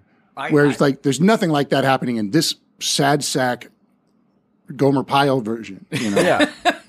To me, it just scary how busted he is. So sobbing. Aaron's exactly right. Now, the song itself is based on a real experience he had with a girl in the, like, what is this, 77? So this probably happened in the early 70s. Let's say. When it's very well documented in a very long interview he did about this song. Oh. And what was going on at the time was certainly not unusual. It was he was going out with this girl. By the way, he's also this is somewhat relevant. A multi-ethnic guy. His dad was black, his mom was white, living in Toronto and growing up, in the 50s and 60s and being the only guy of any color whatsoever. I like your pitch. Go on. This is a movie. Okay. But so he had a kind of a shitty childhood and stuff, and just because there's a lot of racist bullshit going on to him and his black family. in Toronto. Yeah, just do the math. And so he was going out with this girl who they were super tight, but then she just sort of casually revealed to him that she was also boning a guy from the Toronto Argonauts or something, like a professional athlete, a professional Canadian football team, and also I believe like a weathercaster or something. Like wow. And so she was like very open with him, like, we're not exclusive. I'm kind of boning these quasi celebrities. Look, I'm fucking Ron Burgundy. And I feel like maybe the reason, and I believe he revealed that she was white. So I'm thinking maybe in her mind, he was another kind of local, quote, celebrity because he was the only kind of black guy in town. Right. And so she's like, oh, I got him too. So, okay, this is where it gets really funny and sad and bizarre. So he writes the song about her revealing that she doesn't want to be exclusive with him and kind of like, hey, I'm taking off with this guy from the Argonauts. and so he writes the song and plays it for her over the telephone. And her quote is, Aaron's going to appreciate this based on what he just said. She goes, you're pretty intense for a 19-year-old. Yeah, be careful. The song, the epilogue, which I'll get to now because it's not really relevant but interesting. Like once the song became a hit, guess who came calling? Oh boy! Of course she came back because now he's a bigger celebrity than the local weathercaster. Hey Dan, how you doing? This is Sarah. I heard your song. Yeah, wow. Right. But she got his phone machine. He goes, I can't come to the phone right now because I'm sobbing about some new chick who's bumming me out. Well, I was just going to say, is this guy a friend of Rupert Holmes? Yeah. But so I'm going to take this to a sort of problematic area, but it's and if hopefully I can handle this properly. But to me, I'm bringing this up only because it speaks to his choices as a songwriter. So post BLM, that was it 2020 kind of protests and everything that were going on. Sure. Dan wrote a song called. Oh no. By the way, BLM and the protests and what happened to George, that's no fucking laughing matter. I'm not making a joke out of that at all. But Dan's response to it was a song called What About Black Lives? And some sample lyrics are single knee to the neck, body slammed to the ground, couldn't take a single breath, white policeman kneeling down. Now, Dan and I are on exactly the same page about what went down, and our feelings are exactly the same. We're good there. It's the choice to write a song like this is so it just shows that like his choices as a songwriter and presenting these emotions he's feeling are consistent from Sometimes When We Touch all the way up to a political event that's going on. I don't think he gets how silly he looks putting information out there like he says exactly what's on his mind. So like there's no, like with the lady and with the political stuff, like he was just so angry and so hurt about both situations that he says exactly first thought, best thought with Dan. Yeah. He just throws it out there. And a quick little quote I want to make just to kind of show you what his emotions are like. Even up to 2021 now. We're past BLM and we're in 2021. He's being interviewed again about Sometimes When We Touch. Is he 80 by now? What, Jesus. He's probably in his 70s or something. But it says the writer of this article says, I'm quoting, "We're 2 minutes into our interview about his 1977 chart-topping, Juno Award-winning, polarizing song, Sometimes When We Touch, and Hill has already cried twice." Oh, God. Can you imagine what he wrote? And he wrote the song. He wrote the song when he had testosterone still. Can you imagine him now? Forget it. I think what this is the the thing they say about Arrested Development, where the year that you become famous, you always are kind of stuck in that year. Could be. I think that's what this is. Yeah. And he thinks, somebody's been brutalized by the police and killed, and they need to hear from me. Yeah. The 19-year-old in your head goes, they need to hear from me. Yeah. They need to hear from he's me like, right well, now. if I'm going to, what good is my fame if I can't talk about what's going on? Like he still is 1977 Dan Hill. Yeah. But he's sitting in a Dan Hill mansion in the suburbs of Toronto based on this song. So he's like, never left. Look at me, man. I'm Dan fucking Hill. And by the way, an Argonauts, of course fan. they come to Dan. Yeah. And how about those knots? It's not. Hey guys, go nuts, huh? I like that kid. I like that kid. We got a receiver this year. You wouldn't think it, but I'm a real knothead. Especially after my ex-old lady, but whatever. I just keep thinking of the girl. Just he's crying. He's crying. They're laying on a bearskin rug in the fireplace, and he's crying, and she's just going, "Oh God, Dan, stop crying. Just eat my pussy. Stop crying, Dan. Jesus, just go down on me." Yeah, put those trembling lips to good use. All right, let's keep going with Dan here. Yeah, I got the lyrics up here, George, if you want to see them. I know them pretty well. Okay. Romance and all its strategy leaves me battling with my pride. But through the insecurity, some tenderness survives. I actually like the first two lines of that. Romance and all its strategy leaves me battling with my pride. You got to eat shit when you're vying for a position in a relationship. That's a good line, but then he kind of derails this point he's making about his insecurity and his tenderness, and here comes George's line. Yeah, I'm just another writer. Yeah. I'm just another writer, still trapped within my truth, a hesitant prize fighter, still trapped within my youth. No kidding. That says it. He's telling you right there. Yeah, right. At least he knows. He's telling you right there. He's trapped in his. He knows. Yeah. He knows. Okay. By the way, could be the first use of the term "my truth," which is a big thing for everybody now. Like, I just smacked a guy at a Taco Bell, but that's just my truth, man. So, and then a hesitant prize fighter. He's very proud of that line, by the way. I think that might have been one of the points where he cried in the interview, reliving the line. God! Which I thought, like, Paul Simon kind of nailed that whole prize fighter thing a few years back in The Boxer.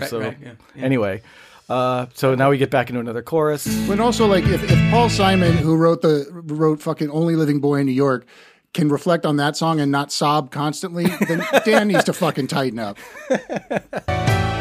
Sometimes when we touch, the honesty's too much. And I'll admit, this fucking song gets stuck because I've been listening to it for the last couple of days, and it gets stuck in your head. Oh, it's a good melody. It's catchy as fuck. Great melody. But the lyrics, the honesty's too much when you touch. What is? Women don't want to hear this shit. I'm sorry, they just don't. Like his girlfriend, when he sang it to her over the phone, she's like, "Dude, calm down. What's wrong with you?" Does anyone picture Robert De Niro just slapping him? Come on! or Don Corleone. You can act like a man. Act like a man. Obviously, no one ever went up to Dan and said, "Dan, come over here. Let me tell you something. Just word to the wise. If you treat him like ice, still love you like fire." They never told him that.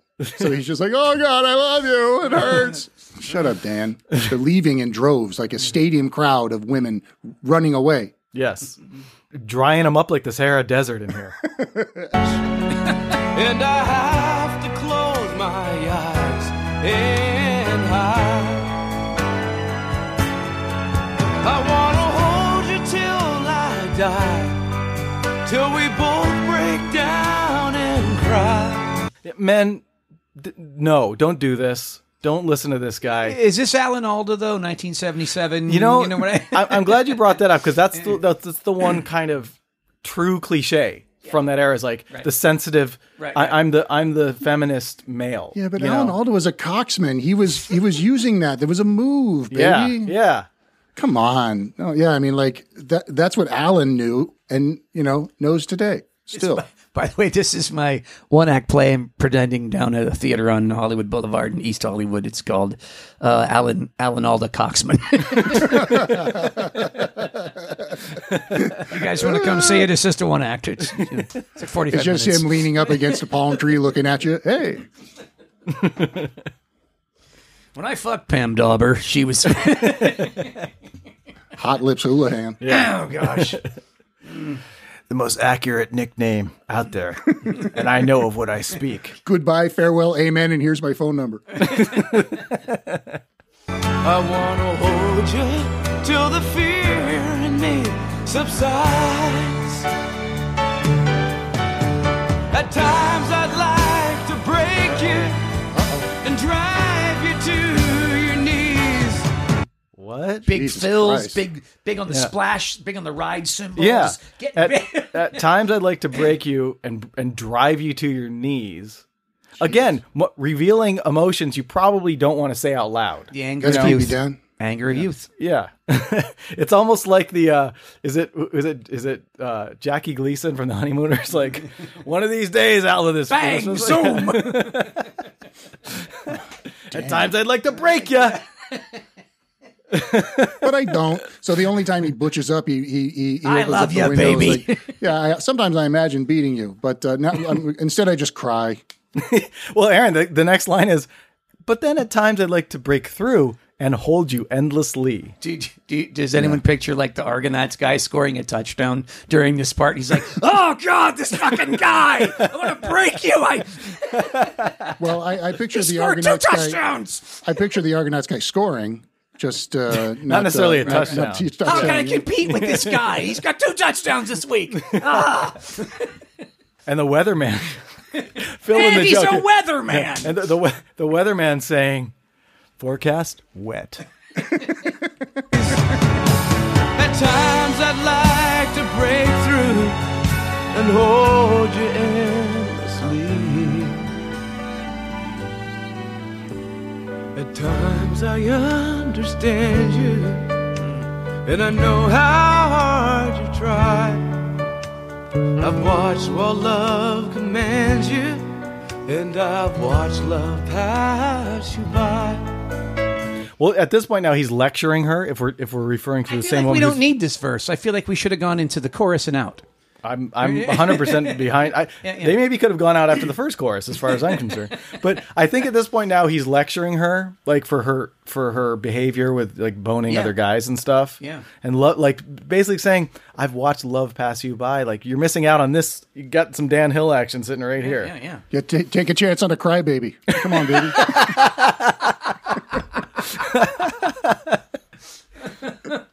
I think we're drifters, still searching for a friend, a brother or a sister, but then the passion flares again. What's he talking about? I don't know. Let me see this. Hold on. At times, Shut up. I think we're drifters still searching for a friend. Maybe he's thinking, well, okay, at least we can still be. If you're going to run off with the Argonauts guys, yeah, but we can still be friends. Yeah, yeah. Okay, I get it. Yeah. And then he also wants to keep boning, by the way, which is what he appears to be against. Like, I'm going to let you, drift away with the Argonauts guy. Are you going to cry or fuck me? Which is it, Dan? He just looks at her. Come on, you know which one's good. He shows his back box of Kleenex. Can you pass me? I was just going to say that. Can you pass me the Kleenex? Oh God! He reaches into the. Oh, I have to pee. He reaches into the bedside dresser, opens the drawer. She thinks he's pulling out condoms. It's the Kleenex. She just gets up, puts her robe on angrily. I'm going on the patio to smoke a cigarette. She's like, "Can I use your phone?" She's calling the Argonauts guy. 976 knots. Can I use your phone? Robe angrily on. Can I use your phone? Hi, information. Yeah, the Argonaut Stadium. Toronto Argonauts locker room.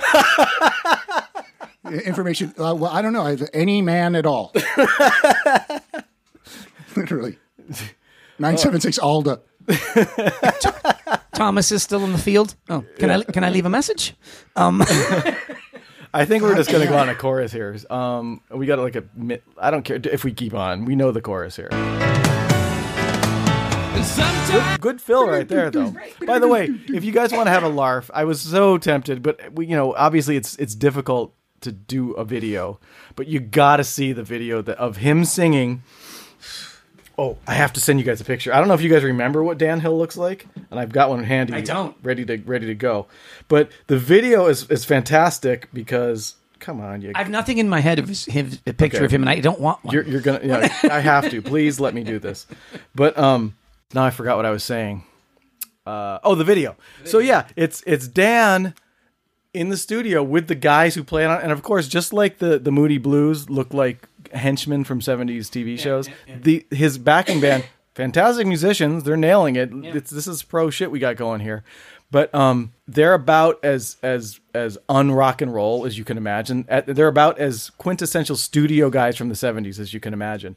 And Dan, meanwhile, here comes the picture, is standing there standing up in front of a microphone with his hands in his pockets, all kind of small and puppy dog. Right. And here he comes. Picture this guy. Here he comes.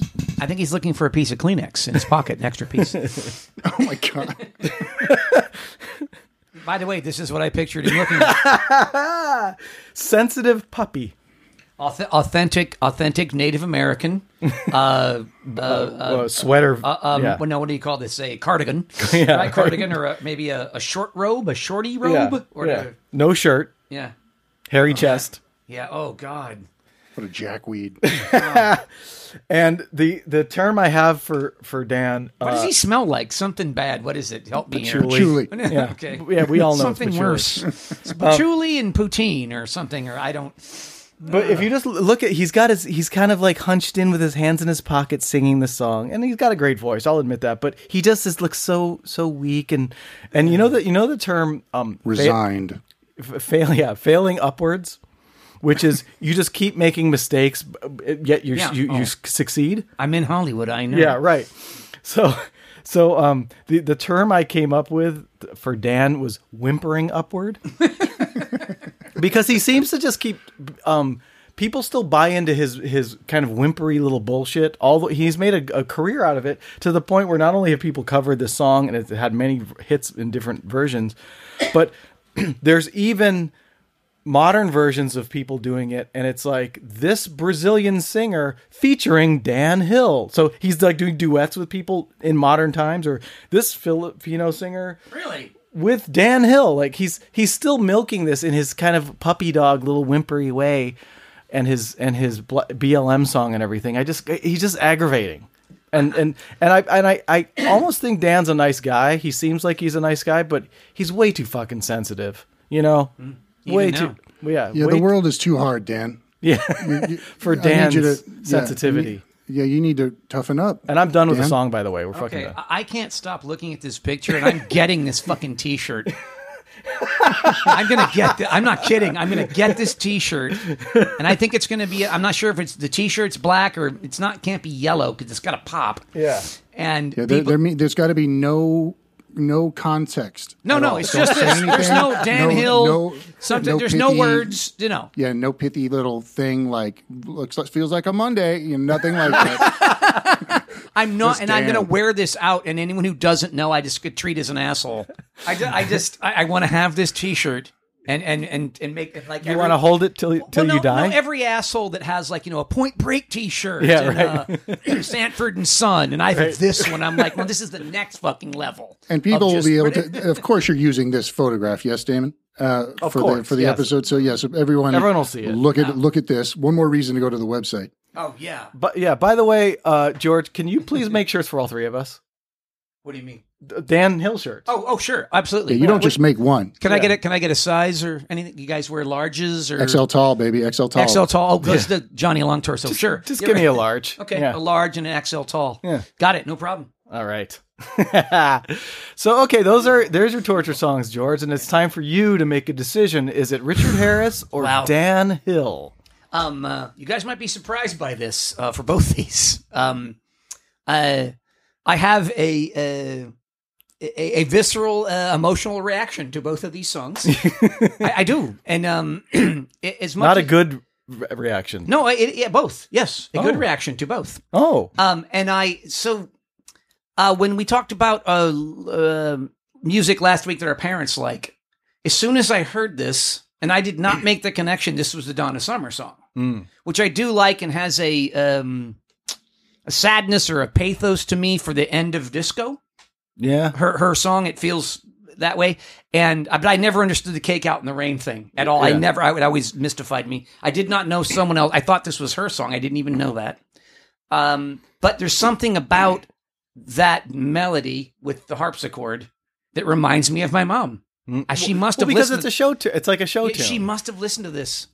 I told Amy that I wasn't going to do this song because of what you just said. Yeah. It just it literally what you said. It reminded me of I got to do it. And then with Dan Hill, very specifically from that time, 1977, when I'm 11 years old and first, kissing girls and stuff. Mm-hmm. And then that this very much sticks out to me as adult music and what it means like to be in love later in life. Mm-hmm. And it resonates with me that's something. So these aren't necessarily, although for me now it's easy to see these are both horrible songs. And I've actually thought of Dan Hill specifically as a horrible song that I might try to play for everybody. And the Richard Harris thing is so incredibly horrible with all the movements, and it's a great effort, Damon. This is in any other week.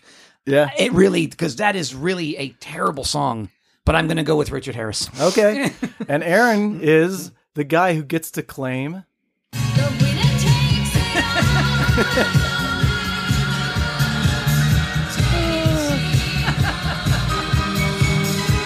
And Damon the loser. I have to fall. How do you compete with Richard Harris and MacArthur Park? But just don't cry. Just don't cry, okay? Just don't be a man. Just face you did a good job. You almost got there. It's just, I don't cry. I wasn't necessarily going to cry, but I was going to close my eyes and hide. Were you going to simper? Fucking guy in his sweater. All right, I gotta edit that. That's too long. But okay, good torture session. Good discussions and really emotional for me. I'm Really? not kidding, but yeah, both Took yeah. you back. Very much, very much, and didn't expect it. And with this one, I kind of did, but not the way it did. And very good episode for me. Yeah, That's why you play the game sometimes. You In a know, way. you get a little therapy sesh. You do little bit of cleansing, and sometimes with the torture chamber, we like to go, hit deep. yeah. This wasn't so much. It wasn't so much physical. It was emotional. Yeah. And you covered Black Lives Matter, Damon. Good stuff. Yeah, right. Yeah. What a tie-in. And karate. Wow. Is there a Peabody for this, or what's the thing for podcasts? Potties? Is it called a pity potty? Pity potty? That's for a bad pod. Yeah, I think Dan Hill's whole life is a pity potty. Poor Dan. Buck up, Dan. Oh God. Okay. All right, so Let's have some sorbet. Yeah, we need some sorbet after that, especially George, who's on the verge of weeping himself. Yeah, boy, I am. Yeah. Jeez. Sorbet. Sanitize. So here we go. Speaking of 1977. Oh, is this? Okay. All right. yeah. So far, I like what I'm seeing, and here we go.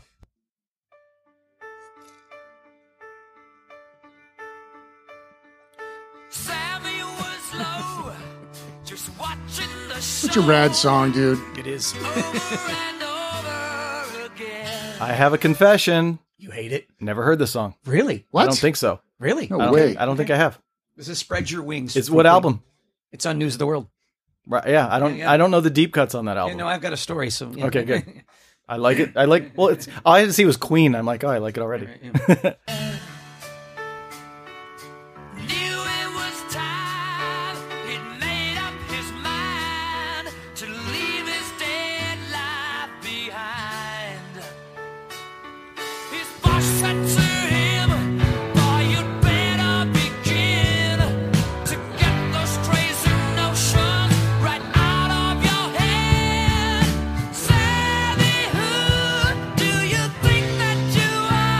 Sing better than that.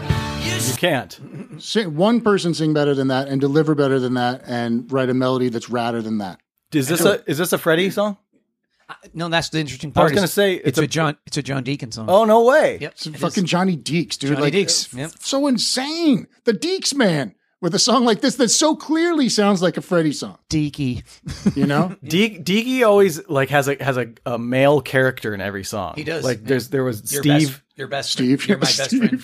Well, there's always a guy's name though. It's like Yeah, Steve walked warily down the street, And and, that's, the other one, yeah. Right. Sammy. and Sammy now. Yeah. But I want to say this. I want to go on record as saying this. There is not a better. I mean, for all the masterful things that Freddie Mercury does, Yeah.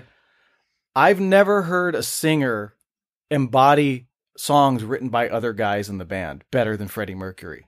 Any In the band, song yeah. like Fat Bottom Girls, written by Brian May. Brian's song, right? Or, the fucking, when they do Radio Gaga at Live Aid, that's a Roger Taylor song. Yeah, right. Yeah. And then all the Deacon songs that he wrote, especially another one, Bites the Dust, but also You're My Best Friend and stuff. Yep. The way Freddie performs these fucking songs, and this one as well, I'm hearing it already. Yep. As Aaron just said, that fucking note he hit. Yep. He sounds like he wrote all of these songs. He does. He committed to these. What a Freddie.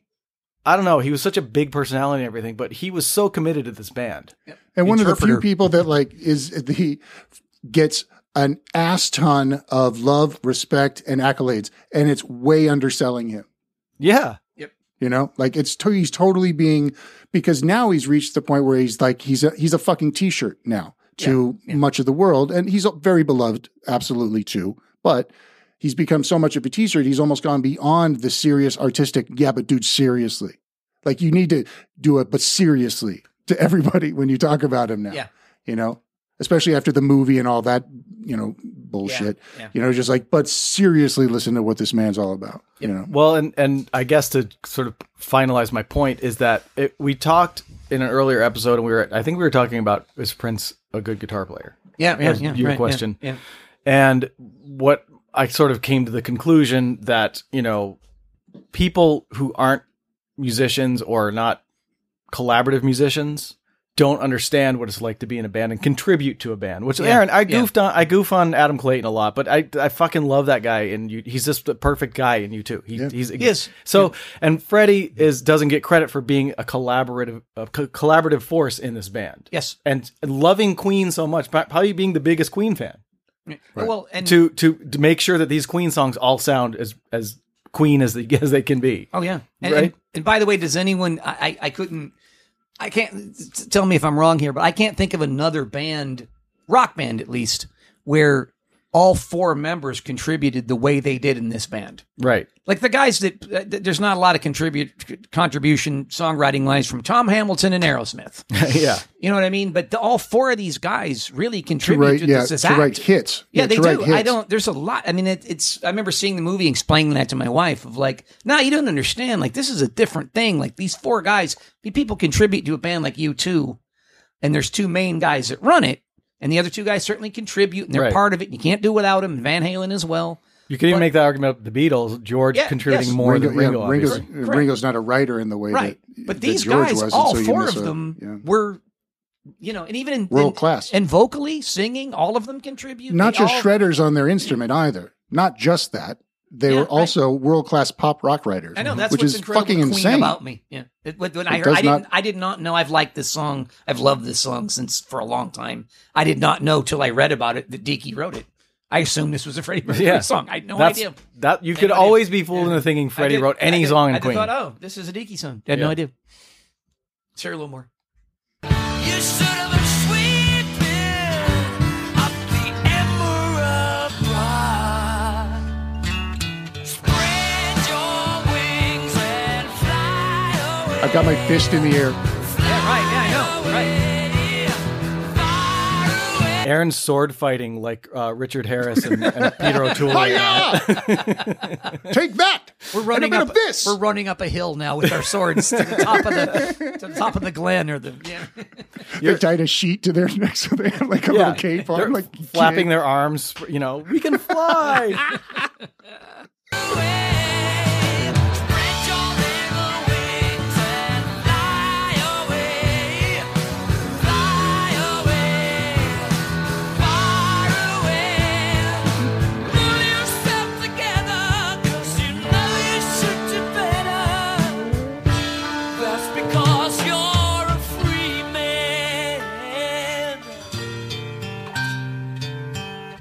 Ooh, acoustic guitar comes in. Oh, yeah. Love it. Do we know what the song's about? Is there any explanation? I looked as much as I could. No, I couldn't find an explanation of what they're singing other than what's obvious about somebody, doing, everyone telling me can't do better and then doing better. Yeah. But no personal stuff here. But Deaky's not going to come out of retirement to explain what Spread Your Wings is about. I really wanted to find out. I couldn't find it. Sneaky Deaky. He spends his evenings alone in his hotel room. Okay, now I'm thinking it might be about himself. He's one of those closet ragers, though. Like, there's always footage of him just hammered off his ass. He's just one of those giggly drunks. Yeah. And, like, he's falling out of his chair and going, ooh, and sort of, like, chuckling to himself. Yeah. But, like, it could be about, like, the vibe that he's sort of Mr. Chuckles, but, like, sits alone in the hotel room while the rest of the world sort of has a laugh, Yeah, well, Freddie's at orgies. Deaky's, midgets and cocaine, right? Yeah. Deaky's ordering up another tuna melt. I'm going to go crazy tonight and get a hot fudge sundae as well. Don't judge me. Or and this is, I believe, true, as they call it in England, a Knickerbocker glory. No idea. Oh, I haven't heard that for a million years. Yep. That's a Sunday, right? Knickerbocker glory. Fred, what'd you do last night? I went to an orgy. I went crazy too. I got a Knickerbocker glory with my tuna melt. With caramel. You sound like an extra from Oliver. That's the way we imagine all English people sound. Yeah. I'm not known for my accents. I'm known for a lot of things, just not those. Well, your southern accents, you're a fucking master. Corner, I mean, I think. Come on, Clem Clemson. We know that. Beloved character in lore. Keeping his thoughts to himself. He'd be leaving soon. Wishing he was miles and miles away. Nothing in this world, nothing would make him stay.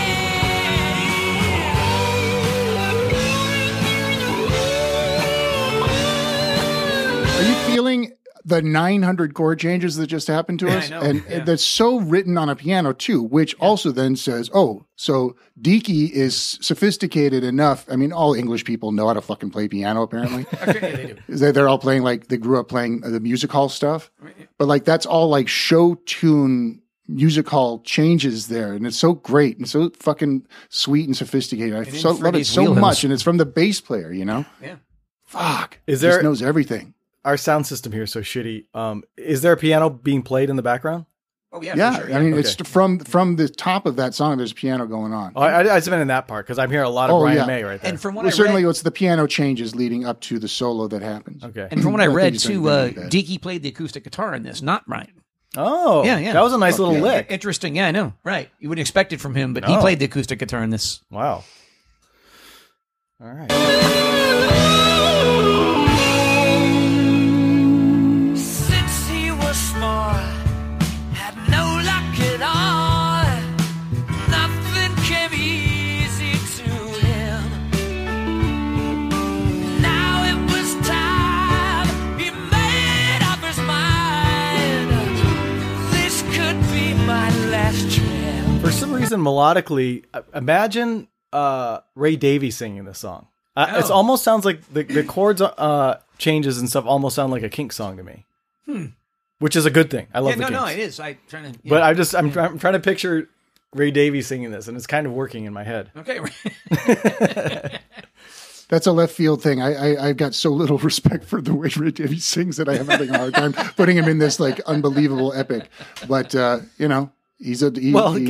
I'm not saying he's like a Freddie Mercury style singer. I'm saying he could write a song like this, I guess is my point. Yeah. Right. I think you might be including, I hear what you mean. And I think what my know nothing take is that maybe it's because they're coming from the same show. I'm serious. Like it's the music hall thing. Like they all grew up listening. Their parents grew up listening to the same exact radio shows and everybody learned how to do it the same way. You know, I think they're coming from the same little place. Sure. His boss said to him, now listen, boy, you're always dreaming. You got no real ambition. You won't get very far. See, now that's why you should do it. Not the way fucking that talk singing. That's how you fucking do that. Yeah. Sting, Paul Simon. It can be done. Yep. Maybe you just have to be the best in the biz to do it, but it can be done. Yeah, Freddie never phoned in anything. Nope. No.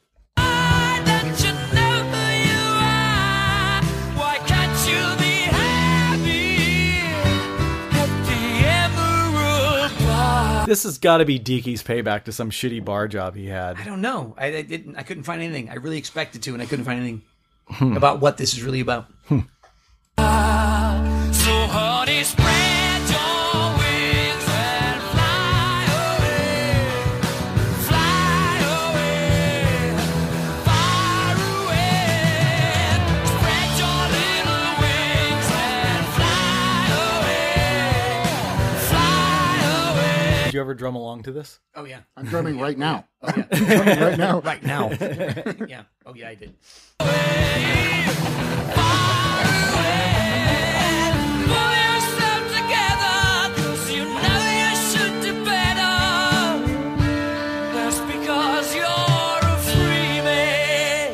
This song would be a career-defining song in anybody's arsenal, and for Queen, it's like, it's a fucking rad deep cut. I wonder. That's my point. Yes, exactly. It's absurd. It's absurd.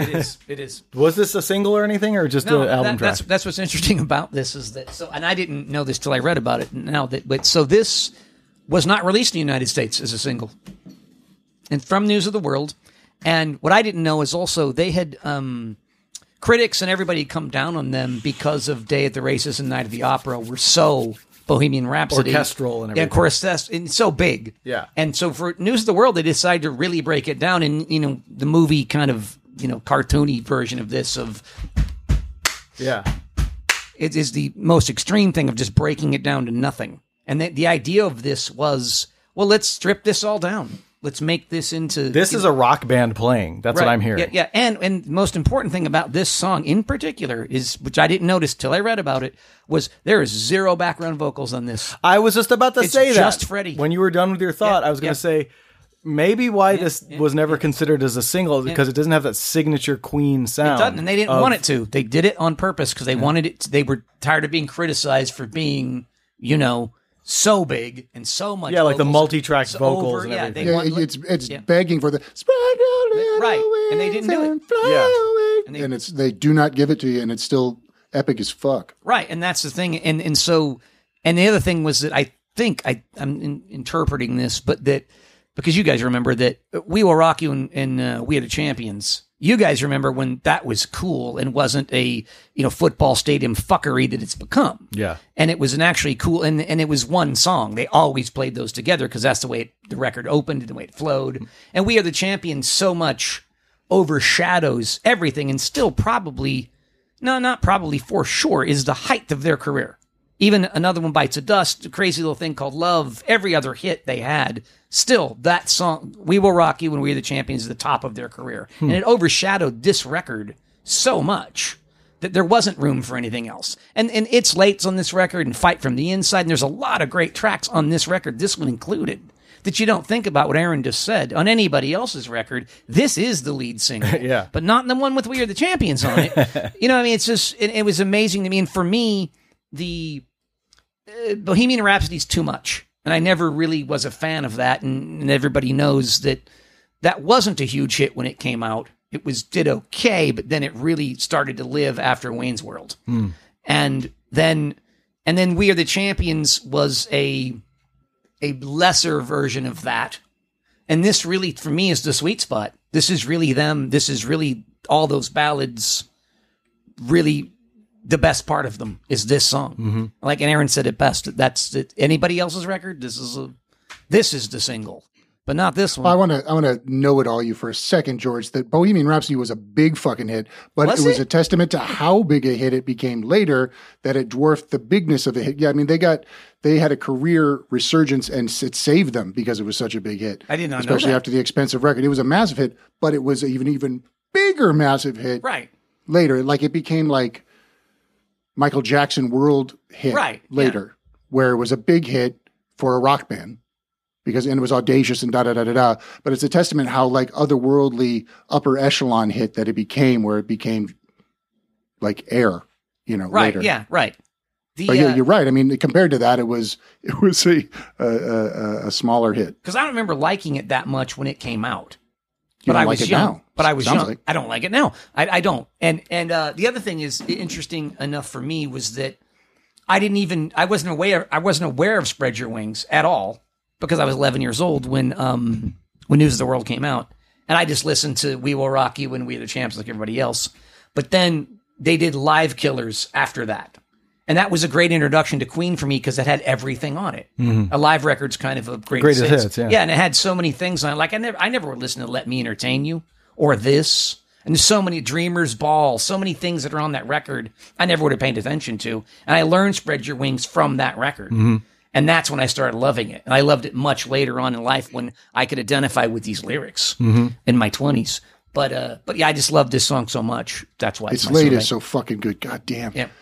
Like those songs are just, they really still like get me so deep. I fucking love it. Yeah, off that record, but the other two were so big that it's, So happy you picked this one. This is one of the ones that like everybody in the world should have this on playlists that they make for Queen. And if they fucking don't know already, fucking get on. That's why I did this. it. Yeah, exactly. Yeah.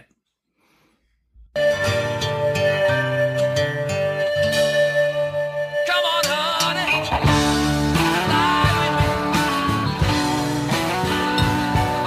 It's kind of over now. It just goes out like this. It just goes out. But I want to listen to Brian May. Do it. That's not Deaky playing the lead, is It's it? not. It's okay, no, it's yeah, Brian. that's got to be It's Brian. Yeah.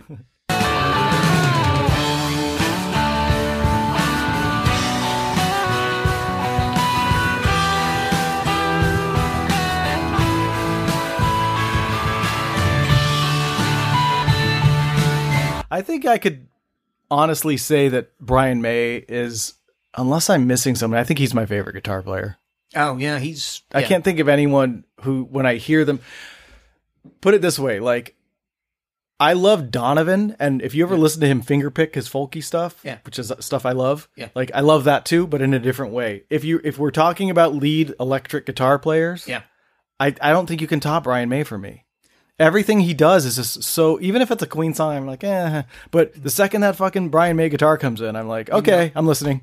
I agree with you in that. The only other thing I would say is Eddie Van Halen, where either Brian or Eddie, even without the vocal, there's no question who you're listening to. Yeah. Like, this is a Van Halen song. This is a Queen song. Those two dudes absolutely own their tone. Yeah, like, Those you're like, two, this is they who own this their is. tone. It's not like, maybe this is Aerosmith. It's not. Yeah. You know what this is immediately. And interesting aside to this is, so if you get a chance, which I kind of remember this from Don Kirshner's rock concert and stuff. So the video for this, they make it in the snow in Roger's garden of his villa. Yeah. And they're really cold and everything. And it's the one where, if you guys remember, they're all dressed up and real heavy. Like Freddie has like almost a fur coat on and the star sunglasses, almost nice. very much like Elton John. And they're outside in the snow. And Brian is Brian's so concerned about the weather, and his guitar is called the Red Special that he built himself. Course, He's so concerned about the weather that he has a copy built of the Red Special because he's not taking it out in that weather. I'm not. I don't want it. He doesn't want it messed up. He's like, I'm not. No. I'm having one made for this video because I'm not. And no one made videos, and it's 1978. Like, nobody did that. But I was fascinated that he's enough cared about his guitar that he's not taking out in that snow. No way. Nope. Coincidental fun fact. Aaron's West Tone bass was called the Red Not So Special. Yeah. The maroon mistake. The red just okay. The red, it kind of stays in tune. The maroon missing a knob.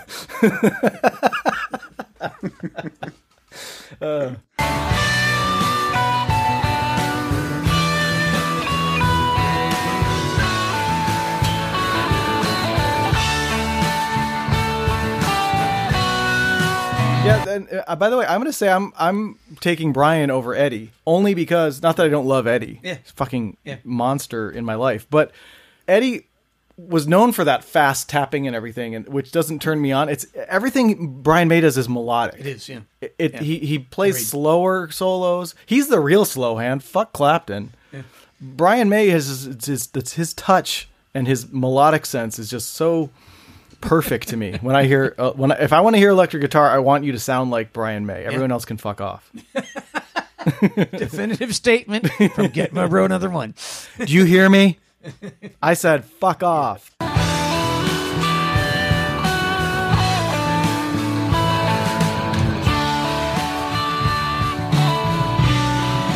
That's perfect. Yeah, right? Yeah.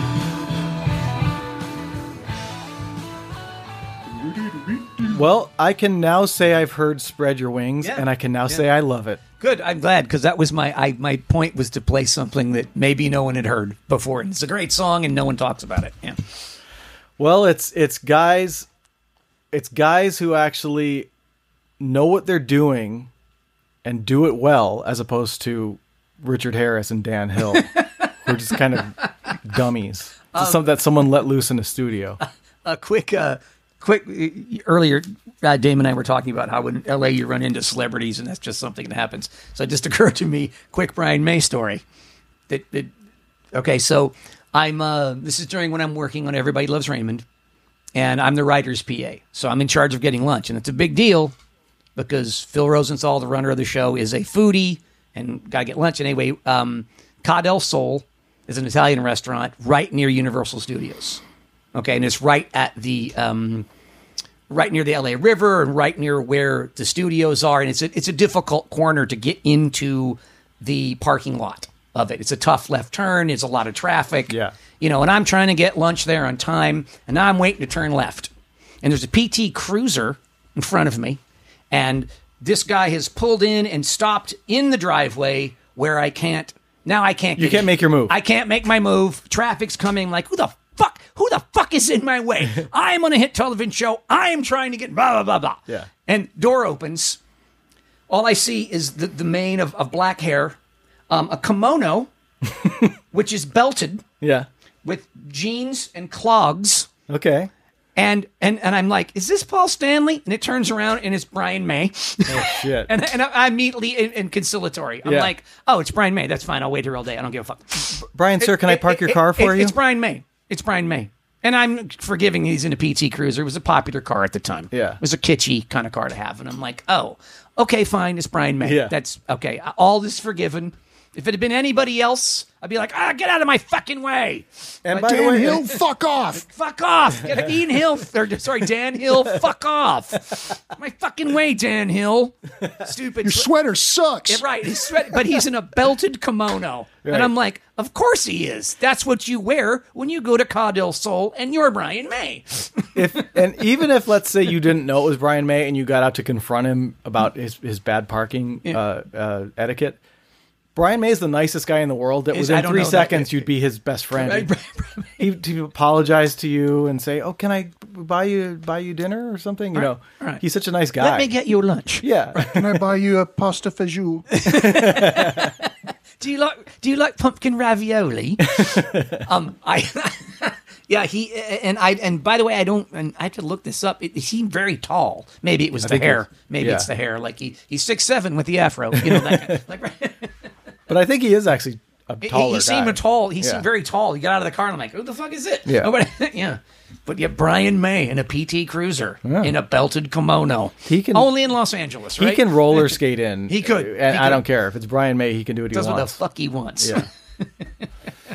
So I guess that would wrap up episode 12. Big episode. Yeah. My favorite number, Bob Greasy. You know, that's why I love it. That's right. Yeah, just wow. All right. And I was going to say it's Jim Kelly, but you can have your Bob Greasy. Oh, absolutely. I'm happy to share. So many number 12s from the 70s. That's right. Great. Yeah. Bradshaw. Stabler. Yep. Roger Staubach. Everybody was 12 in the 70s, man. That's right. The guy on the Argonauts that was boning down. The guy on the Argonauts. And you know the reason he wore that jersey, don't you? 12 inches. Hey, good night, everybody. Hey. And we close with a dick joke. Good night, everyone. Yeah, we should go out on a dick joke. We should. This has been episode 12 of Ear and Loathing. By the way, I don't know if I mentioned this, but you can go to earandloathing.com. You should. And you can poke around there. You can go onto our social media, see what we got going on. And I guess saying goodbye to my beloved Gitmo Bros. We're going to sign off. Episode 12. We'll see you guys next week. Thanks for listening. Goodbye, all. Bye. Ear and Loathing. Mark number one. Isn't this a lot of fun? Mom! Take it easy. Lower it. I'm not going to lower it. I have to do this now. I don't mind you playing it, but lower it. Tune in next week for more Ear and Loathing. End transmission. Goodbye.